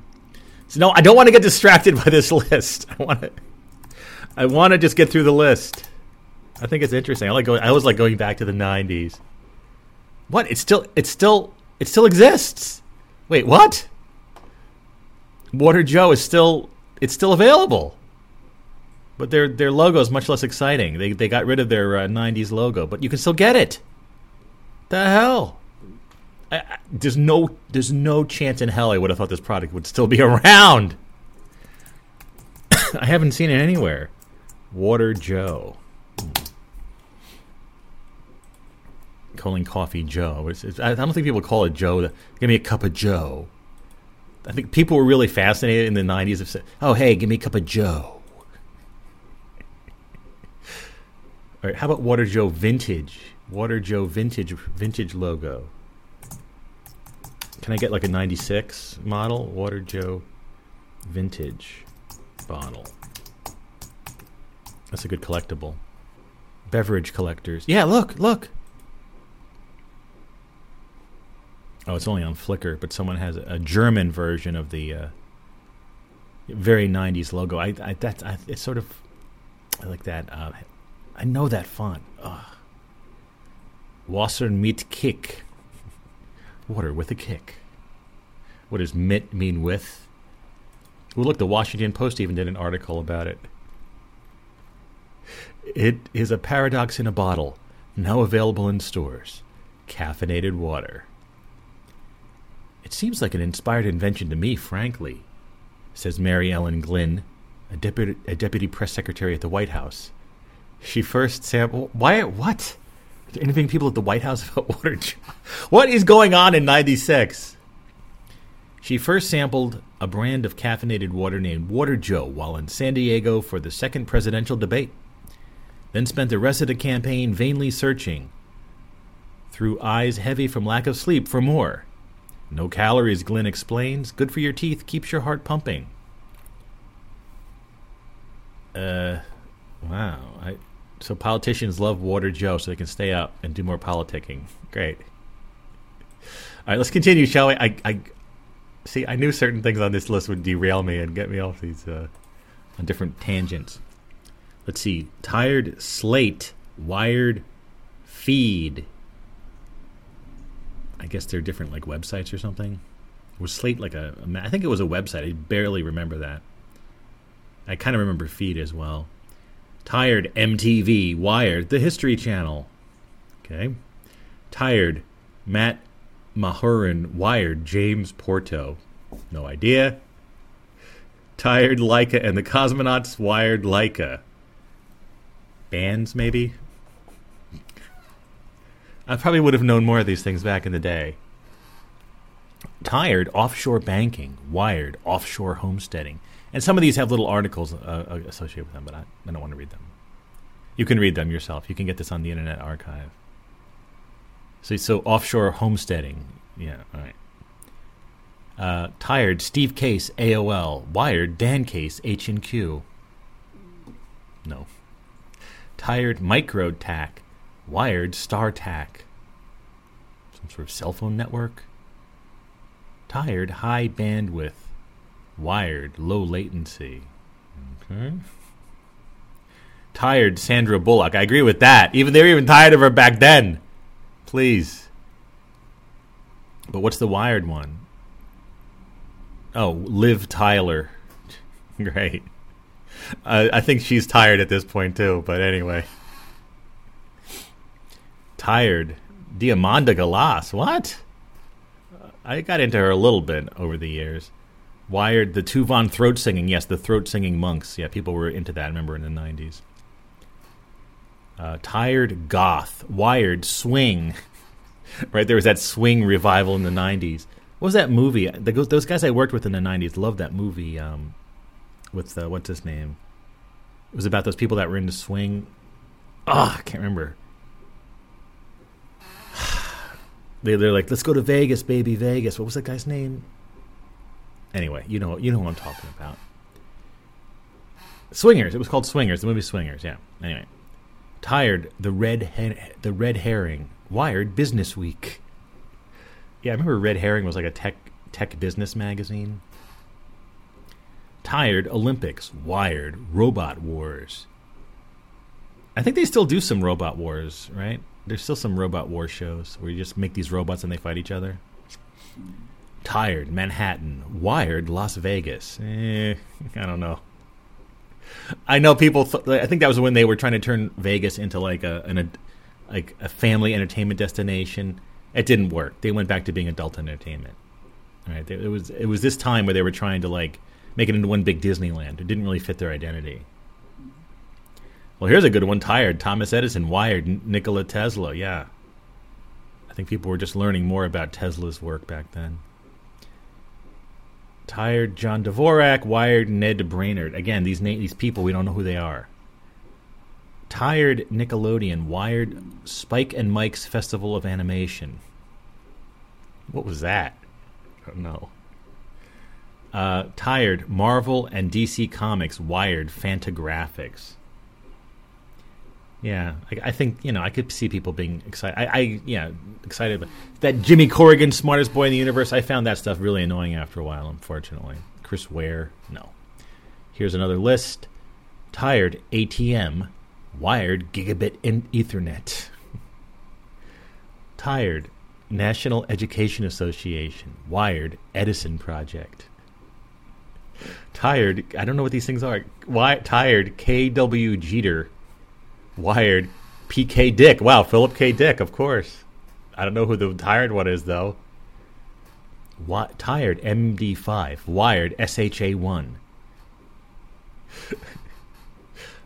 Tired, Consultants. Wired, Permalancer. See, I was a Permalancer for a number of years. I can get that. I was permalancing. Tired, PictureTel. Wired, VideoNet. Whatever. There's a lot of stuff happening in 96. You ever notice that? See what else we got here. Tired. Mind Extension University.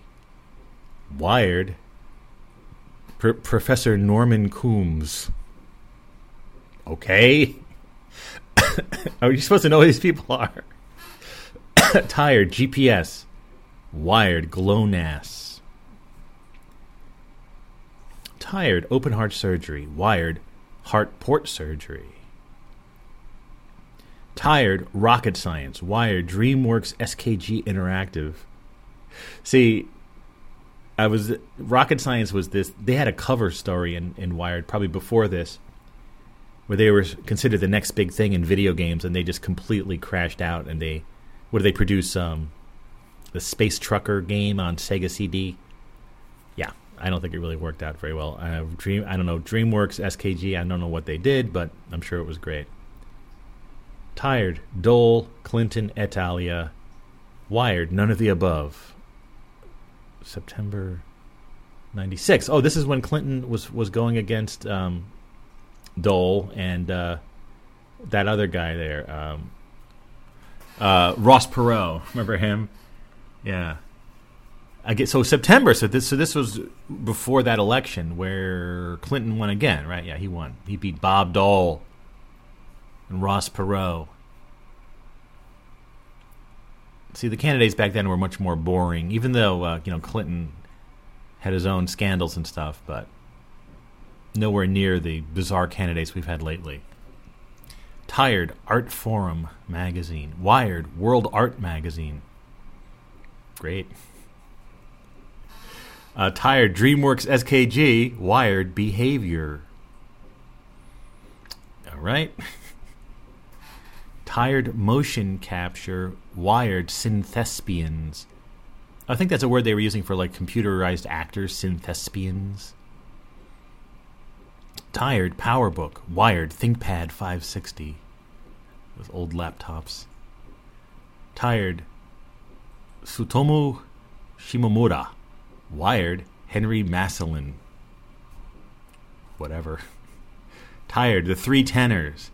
Remember that? I remember that thing with the three tenors, like these three opera guys, like people went apeshit for that. I don't really understand that. Everyone was talking about that for a while. I never saw it. Was it a TV show or a record?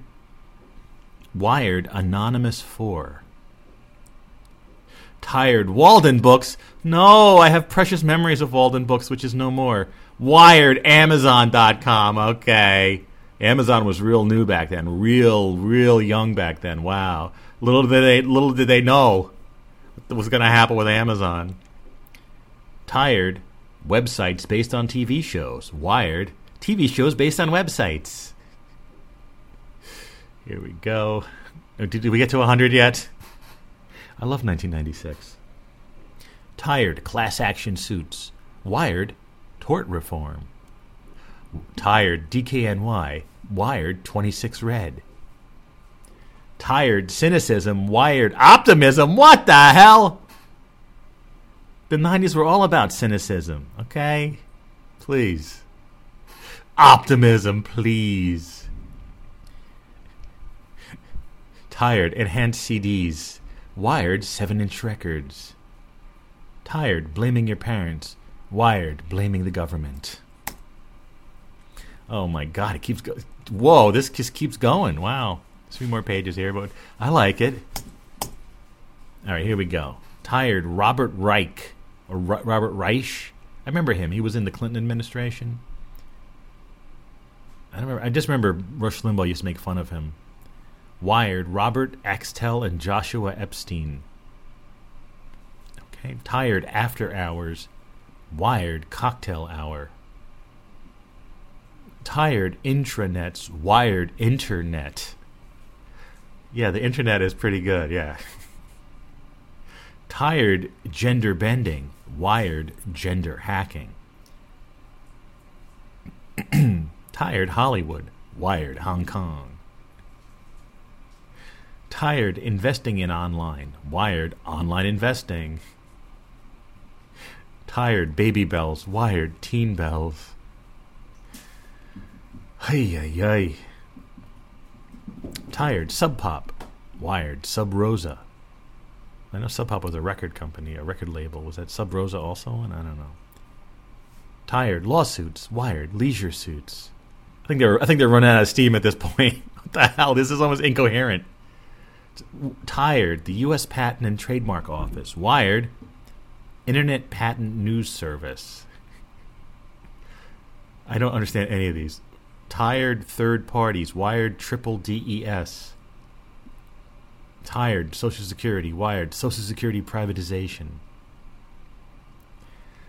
Okay, let's see. Tired, Al Gore. Well, of course, that guy's a big bummer. Wired, Conrad Burns. Who?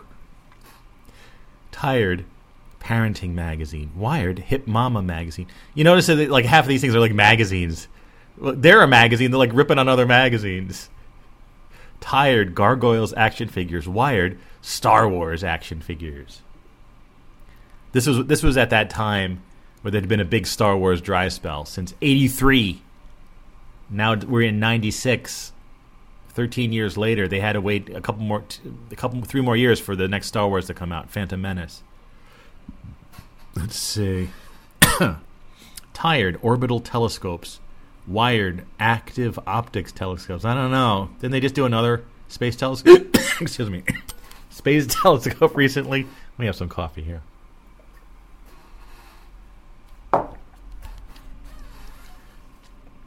Tired, Banner Ads. Wired, Sponsorships. Tired, Moore's Law.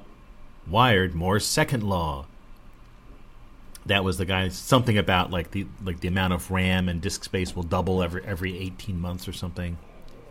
That did kind of stop working. Tired, Drug Wars. Wired, Drug Reform. Tired, Ralph Nader. Wired, Consumer Reports, another magazine. The hell. Tired, Alias. Wired, Soft Image. Graphics companies. Tired, Michael Graves. Wired, Santiago Calatrava. These architects. Tired, Brett Leonard. Wired, Mark DePay. Tired, David Brin. Wired, Greg Egan. Who are these people? Tired, Federal Agents. Wired, Autonomous Agents. Tired, Diminishing Returns. Wired, Exponential Growth. Tired, Family Research Council. Wired, National Research Council. Again, I don't think they had 100 in them at that point. Kitty, what's going on? What's going on? Mojo, what's going on? Mojo? Kitties? Tired, Jean-Paul Gaultier. Wired, Jane Barnes.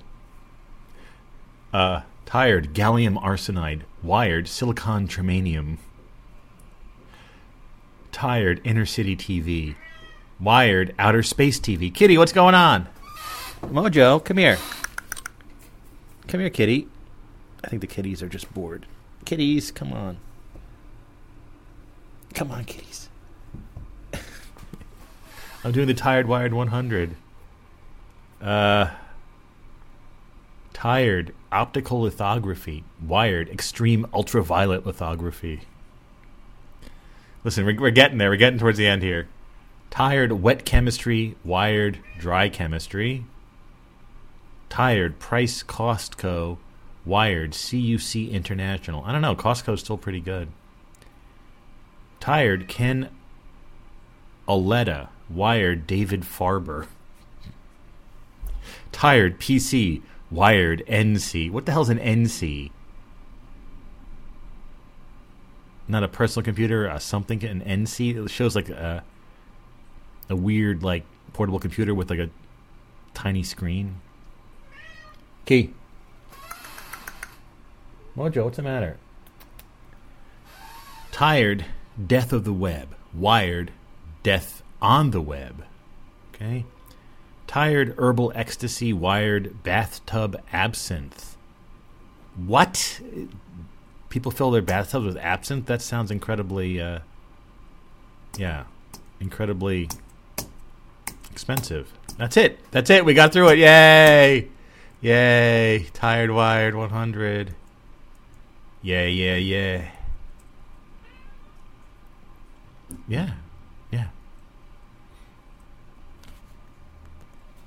See, we always think of the past, look at the past with rose-colored glasses, but it was rather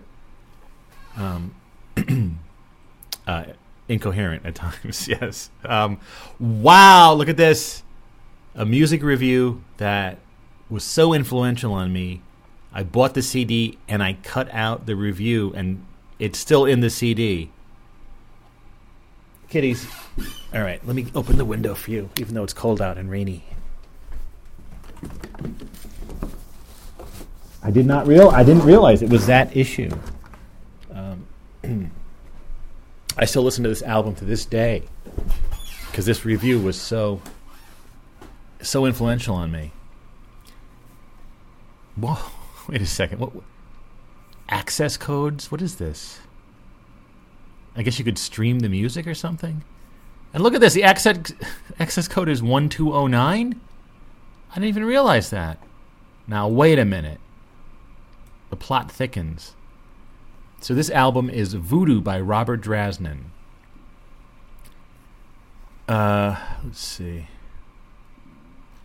Yeah, so I'll read the review. I know I've read this before on the show, but it was years ago.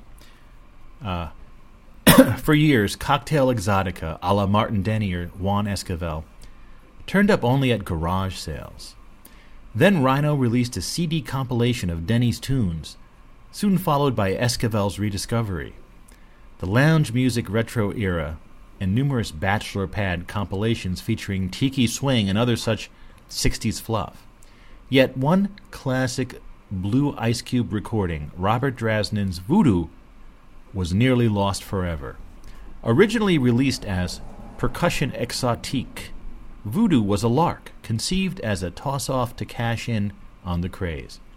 It cycled quickly to the used stacks despite the quality of composition and execution. Its pieces comparable to the best Denny tunes. After its release, Drazden was tapped for arrangements on Denny's Great Latin Village LP.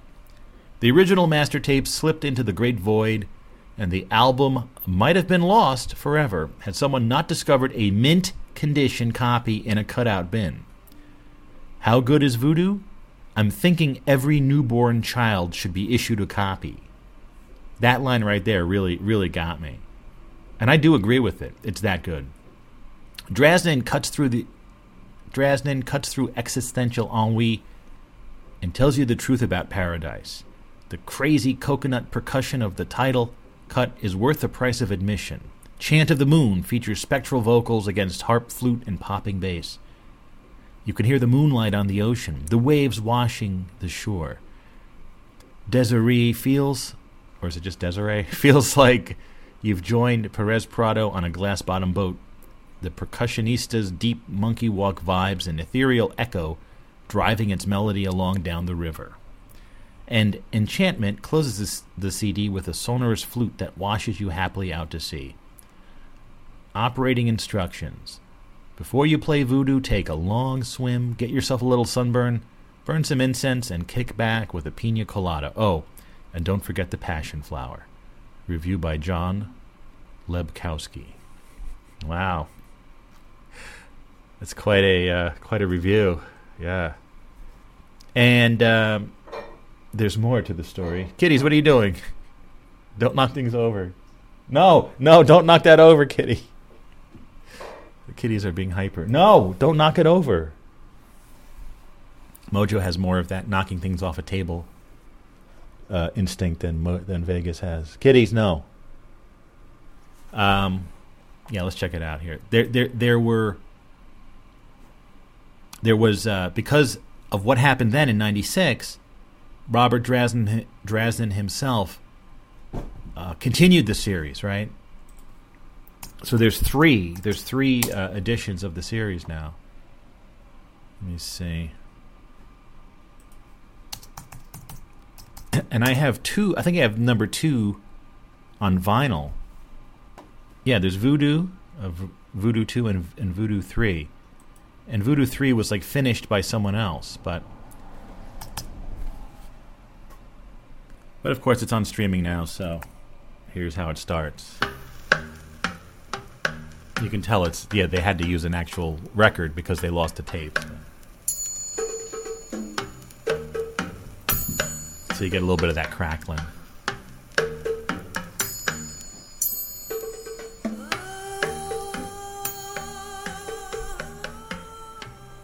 Anyway.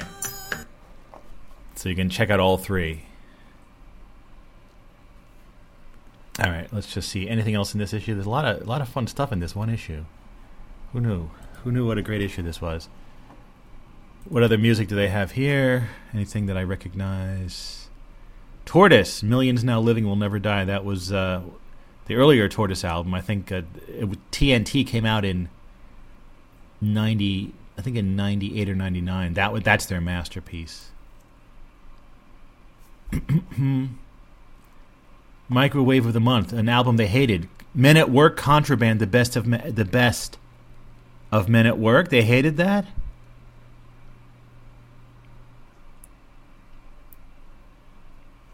You're at a light beer bust at an unfamiliar house in the burbs. Someone who's imbibed one too many pulls out Contraband, performs a clumsy air guitar dance in topsiders, and starts pelting the guests with Vegemite.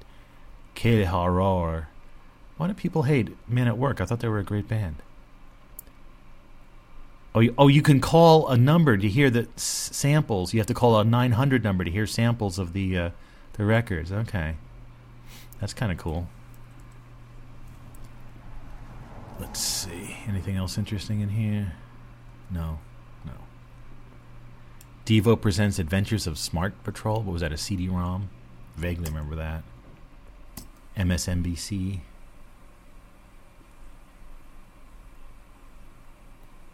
Stim.com, whoring after 20-something since 1996. No IPO, no TV show. What was that all about? Search for Bob Dole's charisma on Hotbot. That was their search engine, Hotbot. It was one of the early search engines. Search for OJ's conscience on Hotbot. Wow. Search for the Pope's Mapplethorpe collection on Hotbot. And here's an ad for Amazon.com. Wow. 16 books on male pattern baldness. 129 on hats. With over 1 million titles. 40 times more than the average bookstore. You'll find everything you're looking for at Amazon.com books. The online bookstore. Everything. www.amazon.com. Earth's biggest bookstore. Wow. Early days of Amazon. See, all these companies that went out of business, and one of them, of course, became the behemoth. Ooh, look, an ad for Magic the Gathering. Control.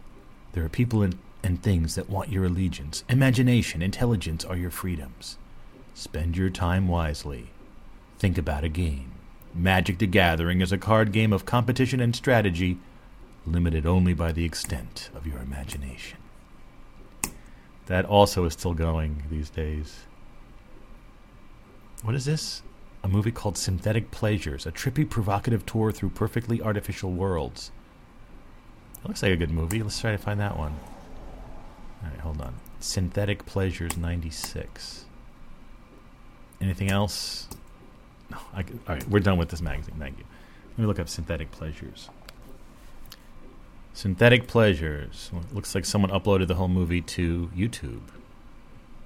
Released to critical acclaim in 1995, Synthetic Pleasures is an exhilarating and disturbing exploration into the ways that human beings are using technology, from body piercings to bionics, to transform our environments, bodies and minds in search of pleasure.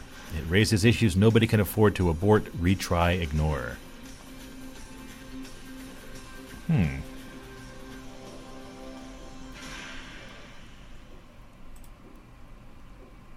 A K. Purina Productions film, Synthetic Pleasures.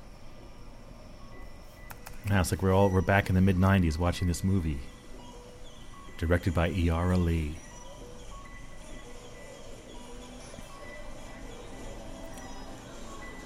So they're showing like a welcome to the Adventure Theater. Today I'm going to take you to the world of Spike. See, I'm telling you, things in the 90s were incoherent. What are they talking about? It's like some sort of theme park ride in Japan.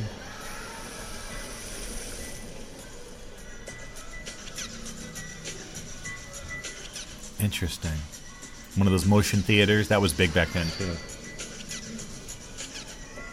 It's cool, like you're looking at an old magazine, you can just watch the movie that in the ad for like instantly.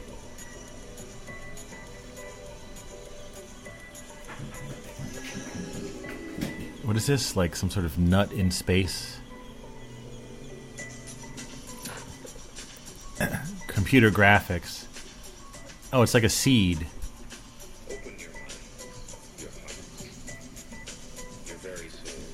It's like a good movie. The seed exploded with polygons. What is going on? Ooh, an actual aquarium. Is this one of those movies that's sort of like Keanu just? Oh, there is I thought there'd be no narration. There's a built-in dissatisfaction. There's an itch that we have that can't be scratched.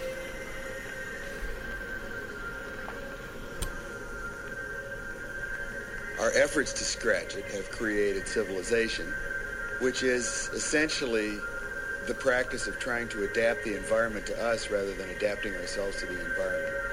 Oh, very clever. Very clever to say. I'll have to check that out. I'll have to continue watching that later. Or not. I don't have to keep watching it. It looks good, though. In a way. Has a good 90s vibe, you know what I'm saying. All right, let's move on here to Mezcal reviews. Yes.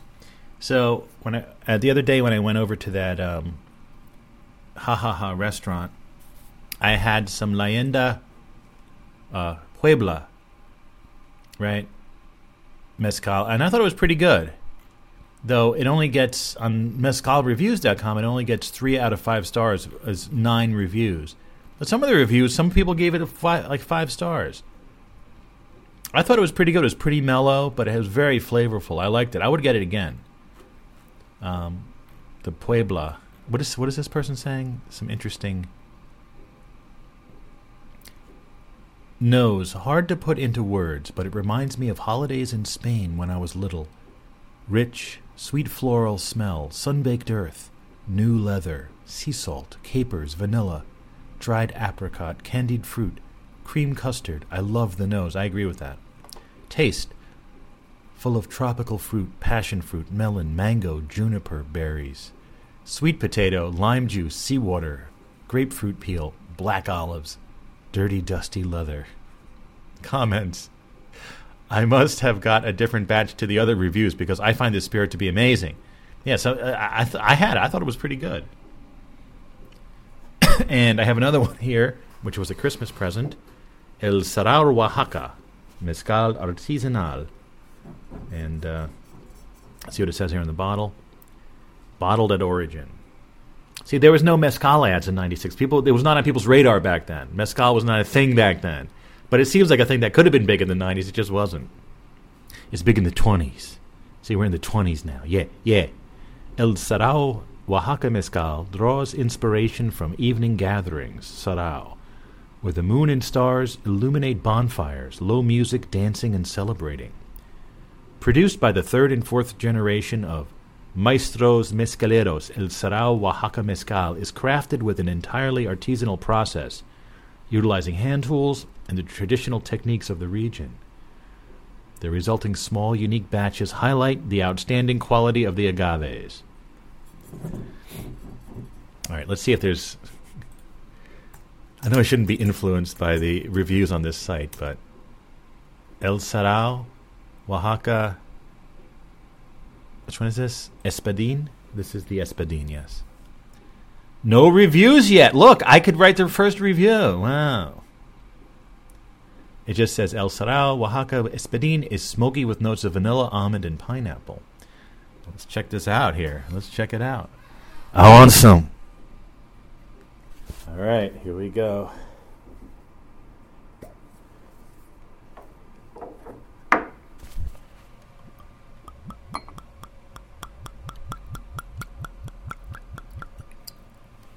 Yum, yum.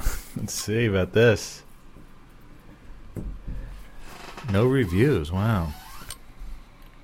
It says it's made with Maguey Espadin in San Dionisio, Ocotepec, Oaxaca. The mezcal was released as part of the Total Wine Spirits Direct program. Okay.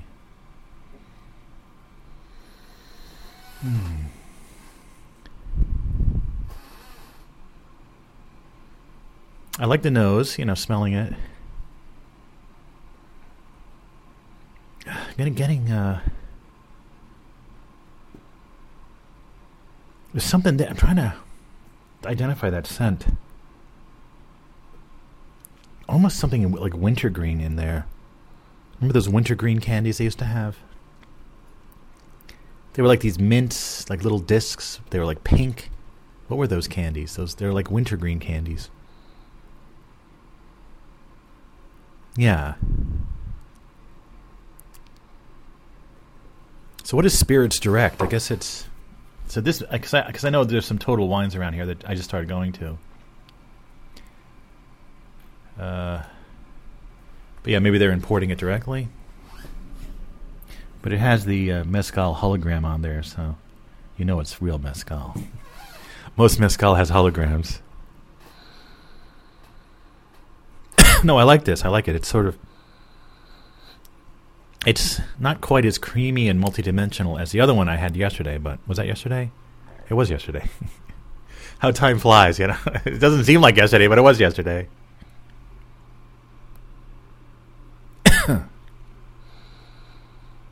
Yeah, there's something... It's almost like a caramel, wintergreen.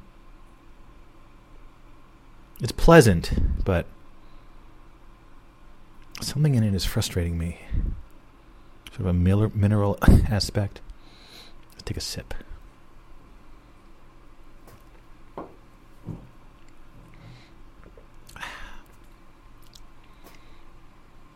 Interesting. Definitely a little bit of like a mineral harshness that I like. It's a bit rough around the edges, but I do like that. What does this hologram say? Just Mezcal. There's something written on there. I can't really see it, though. That'd be a good name for a band, the Mezcal Holograms. That's a good name. And by the way, they don't put the worm in there anymore. I don't know the last time they did that. They used to put little worms in the bottles. It's a long time ago.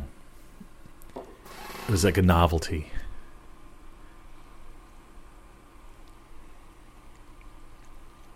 Wasn't there a movie where the worm like got giant and like became like a giant monster?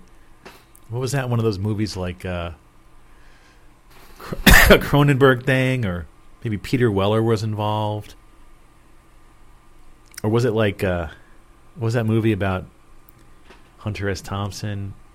No. All right, I'm gonna have to look this up, but I do like this one. It has a strange... The taste is really intense. Some candy in there. Industrial cleansers. I like this one. See, I like mezcals that are bold and crazy and out there. And this one is definitely like that.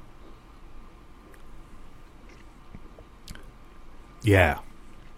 Rubber cement.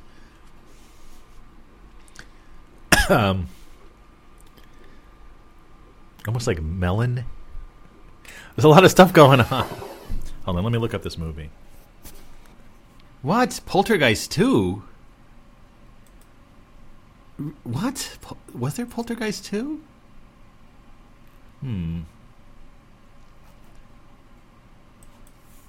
No.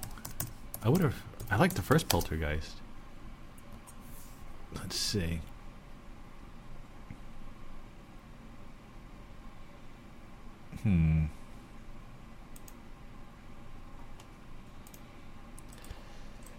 Apparently it is Poltergeist 2.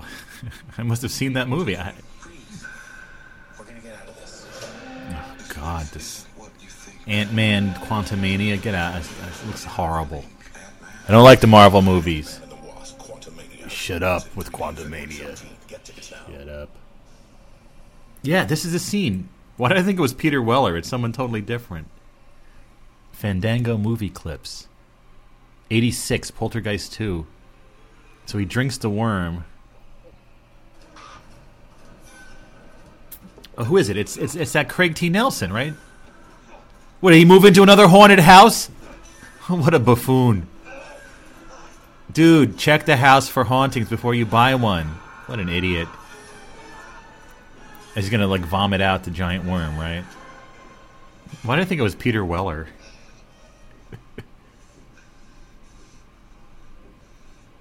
No, he's okay. Wait a second. What happened?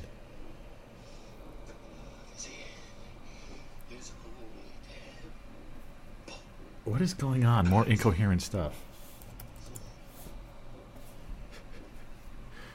His first house was built above an Indian graveyard. What is his next house? Really? The little girl is still... I thought she... Didn't she die, the little girl from the first movie?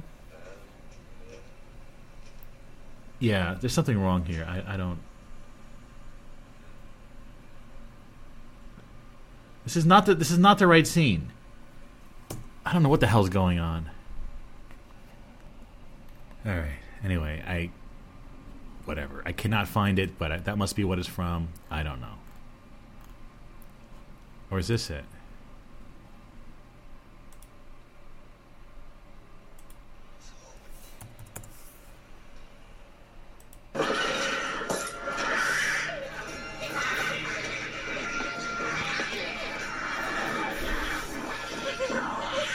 Oh yeah, the giant worm is attacking him.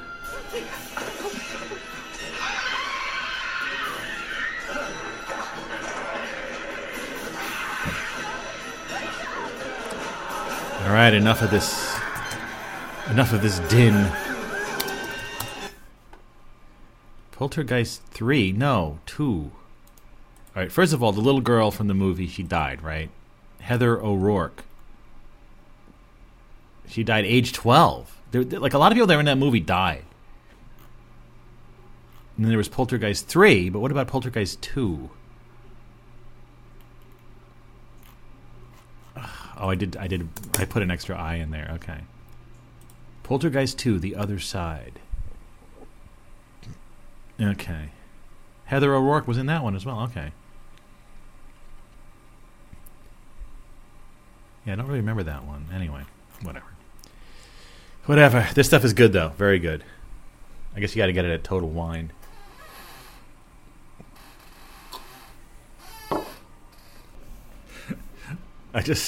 Poltergeist 2, The Other Side. Wow.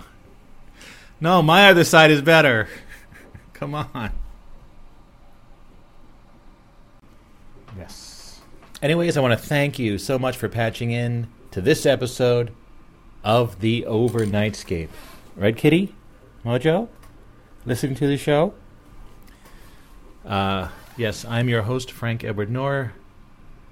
And we're here in the Overnightscape Underground, a radio station inside a book. And you can go to onsug.com to get all your Onsug needs. ONSUG.com, that's short for the Overnightscape Underground. But you could also type in the OvernightscapeUnderground.com. That'll work as well. You'll find all of our latest shows. Like as you can see here, right now, Post Arlen Monologics number 11 with Maverick 88 is the latest show that was posted. And you can also listen to the complete archive of over 13,000 hours. You'll see the link there for Onsug Radio. And you can get the book. Right now you can buy a copy of the book. This book will, this is the 2021 edition, and I am working on a new edition that's going to come out this year at some point. And you can also download a PDF of the original book or of the most updated book, including rules to my card game, solitaire card game, Flea Devil Solitaire. Please check it out. You can also participate in a show called Overnightscape Central, as I mentioned. We've been doing Beatles the last couple of weeks. I don't know if there's going to be a third week of Beatles, but if you have something to say about the Beatles, please me, oh yeah. No. Please enter, check it out. Guys, check out the latest episode of Overnightscape Central for how you can participate.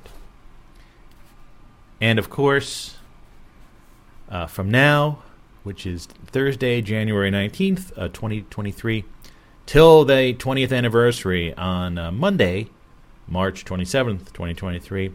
Leave a message. Please call 949-ONS-20th. That is 949-667-2084. And as we mentioned earlier, leave a message. Leave multiple messages. If you're on some adventure somewhere, if you're traveling somewhere, if you're at a rest stop on the side of the road, just call up. 949-667-2084. It's so wild to be using a phone number in 2023, but I think it might work. 949-ONS-20th. That's 949-667-2084. It feels very 20th century to say that. Please call in. I'll be playing all the messages on the 20th anniversary episode. Thank you. Now, as I mentioned, this is the good one. This is better than a poltergeist crap. Okay? It's a collection of audio, songs, musics, recorded works, various found audio, all sorts of fun stuff. You know what I'm talking about. This is The Other Side.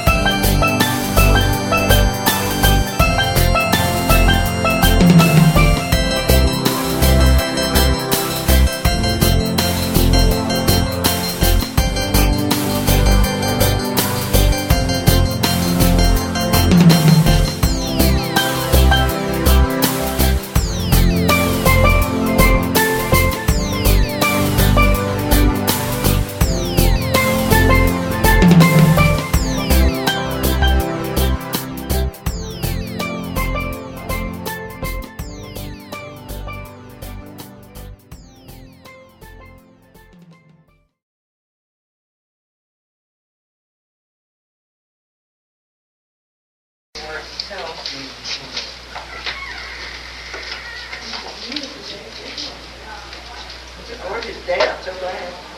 Yesterday, Helen, I chaperoned the 80 youngsters and a few other chaperones, of course, to the opera in New York. You can hardly get down the road to New York, the turnpike.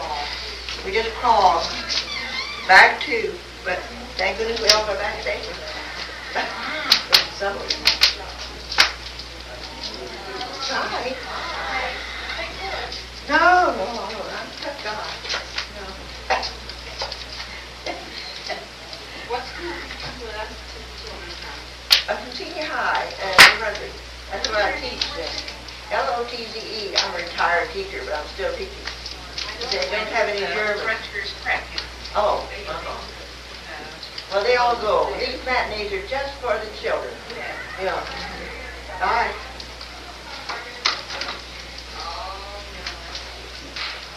Hello, doggy. Who are you?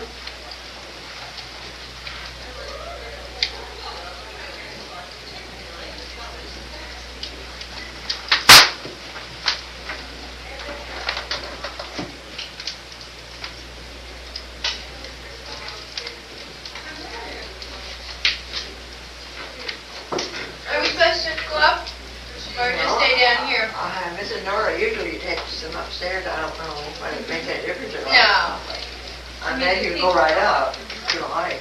Well, is it for exhibition? Yes.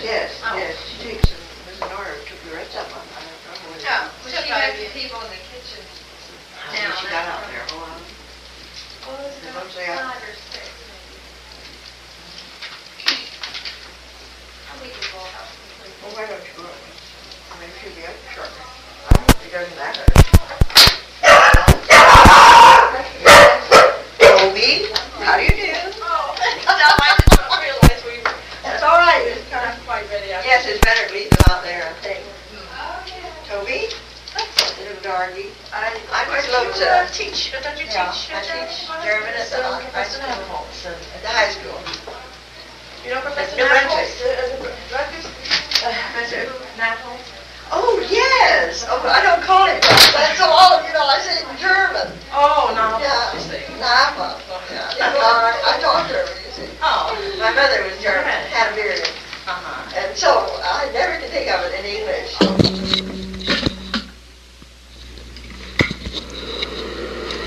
Tell me what this is.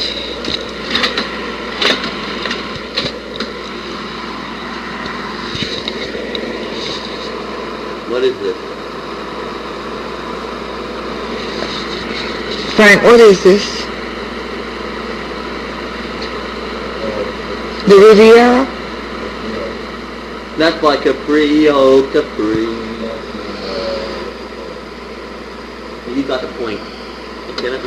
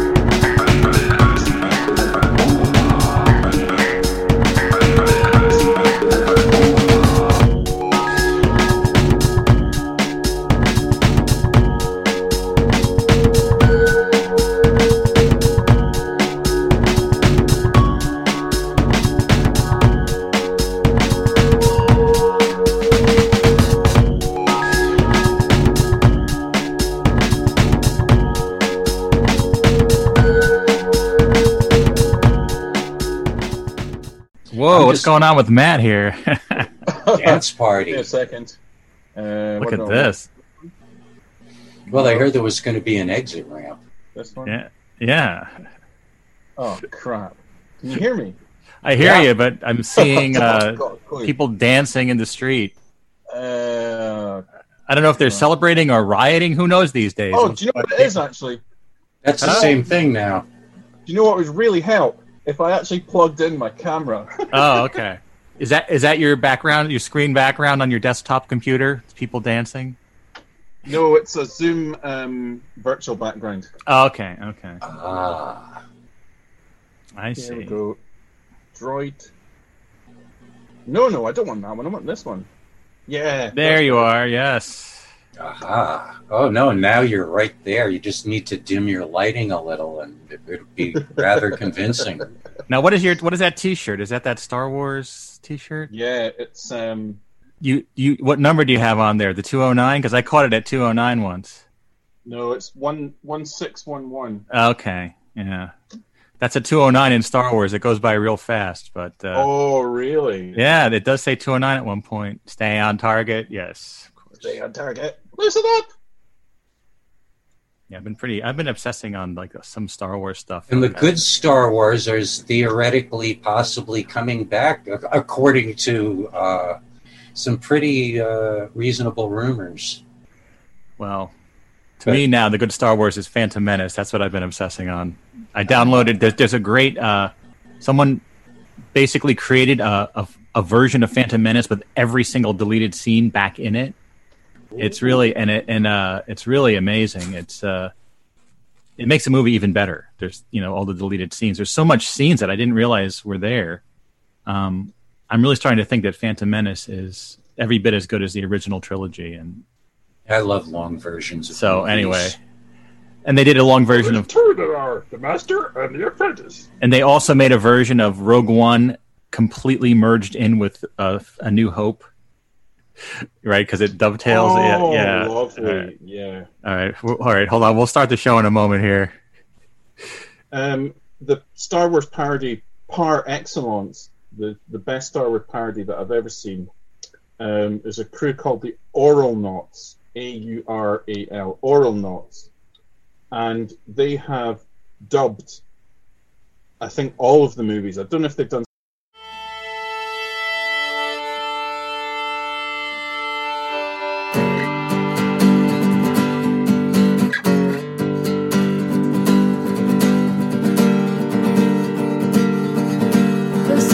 I wanted from you were held somewhere under your breath, to eye-watering seas with wildebeest bees you lead. When I heard your voice over the phone, under covers you stole from me, with pearls in your mouth, a hurried we'll see and you leave. I don't know enough about you to race to be good enough. You left with your heart in your throat, never once letting go.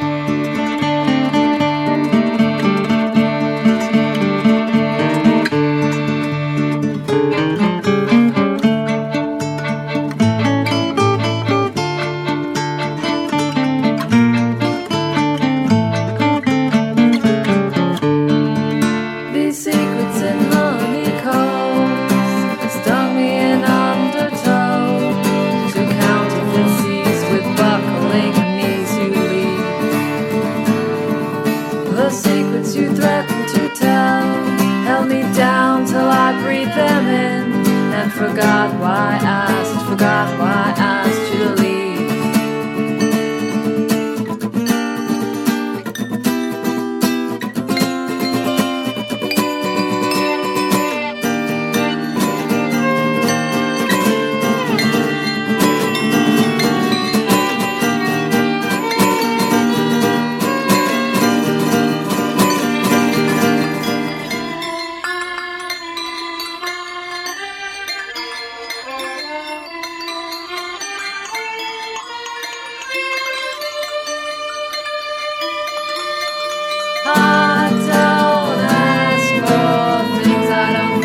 can get.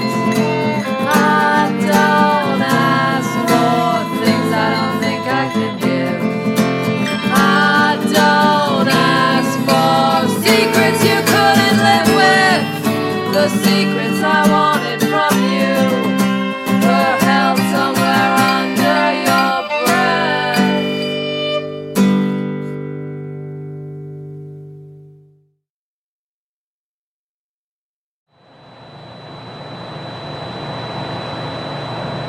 As you board, please move across your car to make room for everyone, and kindly offer available seating to those needing special assistance. If you're standing, please hold on to the handrails and stay clear of the automatic doors. They will be closing in a moment. Thank you. We will be traveling to the Transportation and Ticket Center. If you are traveling to Disney's Contemporary, Polynesian, or Grand Floridian resorts, please exit this monorail. The monorail on the opposite side of this station services our resort hotels. For assistance, please ask a monorail host or hostess. If you are standing, please hold on to the handrails and stay clear of the doors. They will be closing in a moment. The monorail will depart momentarily for the Transportation and Ticket Center. Thank you. Please stand clear of the doors. Por favor, manténganse alejado de las puertas.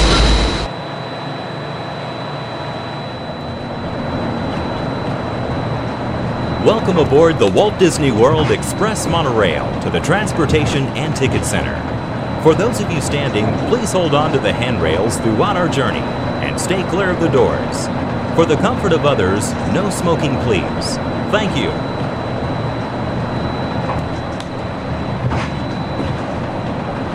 We hope you've enjoyed the Magic Kingdom. Within the 47 square miles of the Walt Disney World Resort, you'll discover much more entertainment and recreation for all ages. Each themed Disney resort features daytime and nighttime activities. For a wide variety of shopping, dining, and nighttime entertainment, visit Disney's Boardwalk or Downtown Disney, which includes the Marketplace, Pleasure Island, and the West Side. We also invite you to experience River Country, Typhoon Lagoon, and Blizzard Beach, our themed water parks. Coming up on the lagoon side is Disney's Grand Floridian Resort and Spa. This picturesque Victorian-themed resort provides a taste of turn-of-the-century Florida, with the modern conveniences of a full-service spa and health club. You can enjoy breakfast or dinner with the Disney characters at 1900 Park Fair, or dine on the shores of Seven Seas Lagoon at Narcoossee's. Citrico's in the main building specializes in a mix of market-fresh Floridian and Mediterranean meals that change with the season. Each night here on the Seven Seas Lagoon, we present our electrical water pageant. This shimmering musical parade features King Neptune and other creatures of the deep. Located between Disney's Grand Floridian and Polynesian resorts is Disney's Wedding Pavilion. Couples may exchange vows in a fairy tale setting, complete with the picturesque backdrop of Cinderella Castle. Experience a South Seas island adventure at Disney's Polynesian Resort. Inside the Great Ceremonial House, you can enjoy breakfast with Minnie Mouse or a unique dining experience at Ohana. Other evening entertainment includes the Polynesian Luau Dinner Show and the Neverland Club, a supervised dinner buffet for children.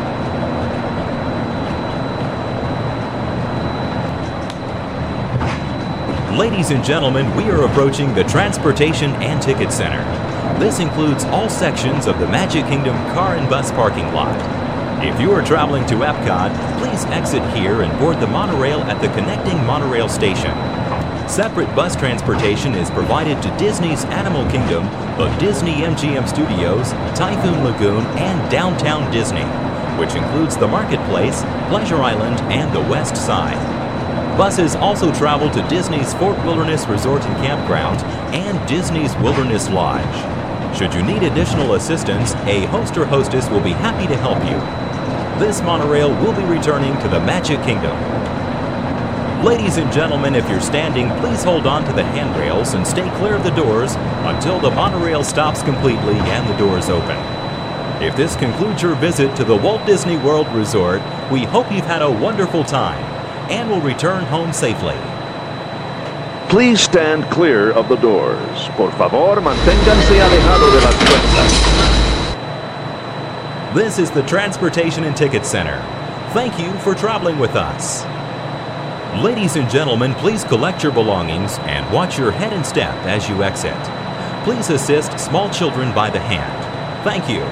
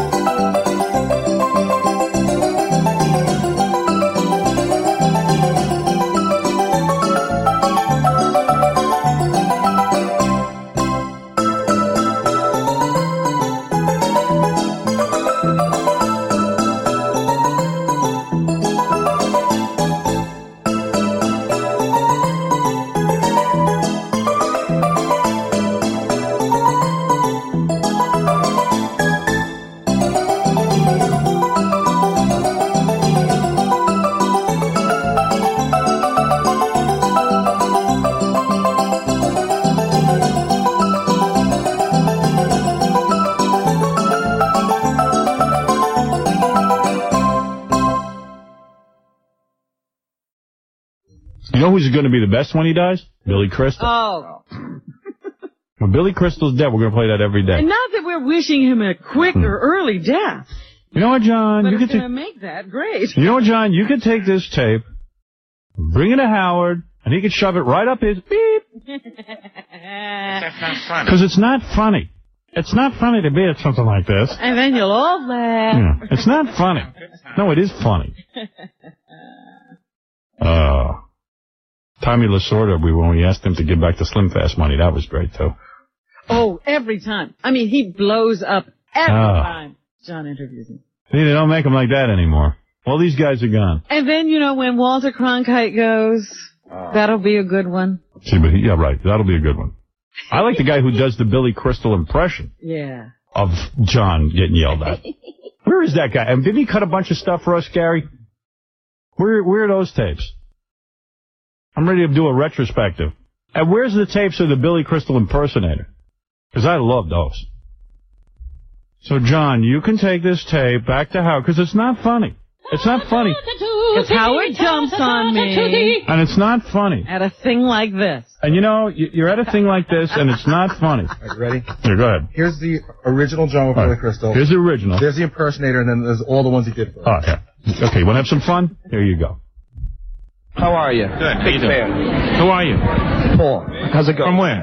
From XRK. Are you glad that you're the only guy who can handle the Oscars? I'm not the only guy who can handle the Oscars. Well, David didn't do as good job as you, but... David did a fine job. Great. I love what David did on the show. He was terrific. Okay, will there be a Mr. Saturday Night, too? Yes, there will. Oh, yeah? Mm-hmm. Okay, how many years were you married before you cheated on your wife? So you can take this to Howard, right? And you can shove this right up Howard's stupid ass, okay? Well, you don't like Howard anymore, Bill? No, because Howard dumps on me all the time, and, it's just not fun when you're at a thing like this, okay? And now you'll do this on a show, and you'll all laugh and have a good time, but it's not fun, We play this every day. He can predict the future. Right. He is absolutely right. So We're still laughing at it. So here's Bob Cate. He does the perfect impression of this. I didn't do the Academy Award. This is not Billy. It's this year. So, I have nothing to say. So, and you're just going to take that tape back to Howard, and it's not funny. It's not fun. And you're going to goof on me. So Howard. Now, then, I don't even know what these are. From the Big Apple, you're listening to a man who loves lesbians so much, he's changing the name of my classic film to When Mary Met Sally. You know what? It's not fun. It's not funny. So you can take the lesbians back to Howard, and he can goof on them, and stick their dildos up his ass. Right. I could listen to that all day.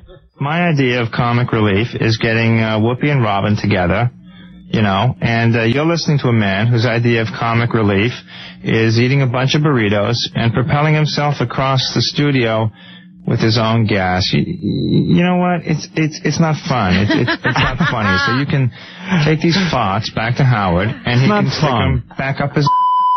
Where's Billy from? He's from Long Island, right? Yeah. So is that a Long Island accent? I think so. He's trying to mask it somehow. Yeah. It's not fun. It's not funny. The guy cut 1 million of them. From the top of the Howard Stern building in New York City, you're listening to a man who wishes his penis was 61. You know what? It's not funny. It's not fun. So you can take this back to Howard, and he can goof on it, and he can stick this 61-inch penis up his ass, and he's tall enough to make it fit. Don't you love that? And beautiful. So, I got 1 million of them. But, so my favorite dead interview will be Billy Crystal when he dies. I didn't even realize he stuck the stupid ass in there. Yeah, stupid ass. Howard's stupid ass. The stupid ass. Howard's stupid ass. That's the best. Yeah. How embarrassing would it be? One day I will run into Billy Crystal somewhere. Oh, yeah. And it's going to be funny. Hey, Billy, here's my stupid ass. Now what are you going to do about it? What are you going to do? Here's my stupid ass. What do you want to shove in it? Yeah, come on. Here's my stupid ass. What do you want to do with my stupid ass? Come on. This sounds very gay. Yeah, exactly. You can take the stupid tape, Howard's stupid ass, and stupid... Because it's not fun. Because it's not fun, and it's not funny, and it's not... At a thing like this. At a thing like this. And there's nothing fun. Where is he going? A thing like this. A thing like this. From New York City, you're listening to a man who thinks that Forget Paris was about people who smoke too much pot. You know what? It's not fun. It's not funny. So you can take this film back to Howard, and he can. What the hell was I saying? You take my tongue and shove it up your... Oh, wait a second. That's a fantasy. Wait a minute, scratch that. Now, you're going to think this is kind of weird. Oh, there's a bunch of tapes I got to play, but all right, let me just talk to this guy first. A couple people on the phone. First guy is a guy who wrote a book. I love this topic, all right? Guy wrote a whole book about... in case a shark attacks you, what you do. Oh, please. Yeah. Like, how many people does this cover? Now, I've heard this before. You're supposed to, I think you're supposed to kick the shark in the nose. But wait a minute. But like, how much of a book can you get out of it? I don't know. But all I know is, like, I know me. I panic when I have to set the alarm to my house. You know, I can't imagine a shark's attacking me, and I have the wherewithal to kick the friggin' thing in the snout. You know? I just can't imagine I'm going to think that clearly.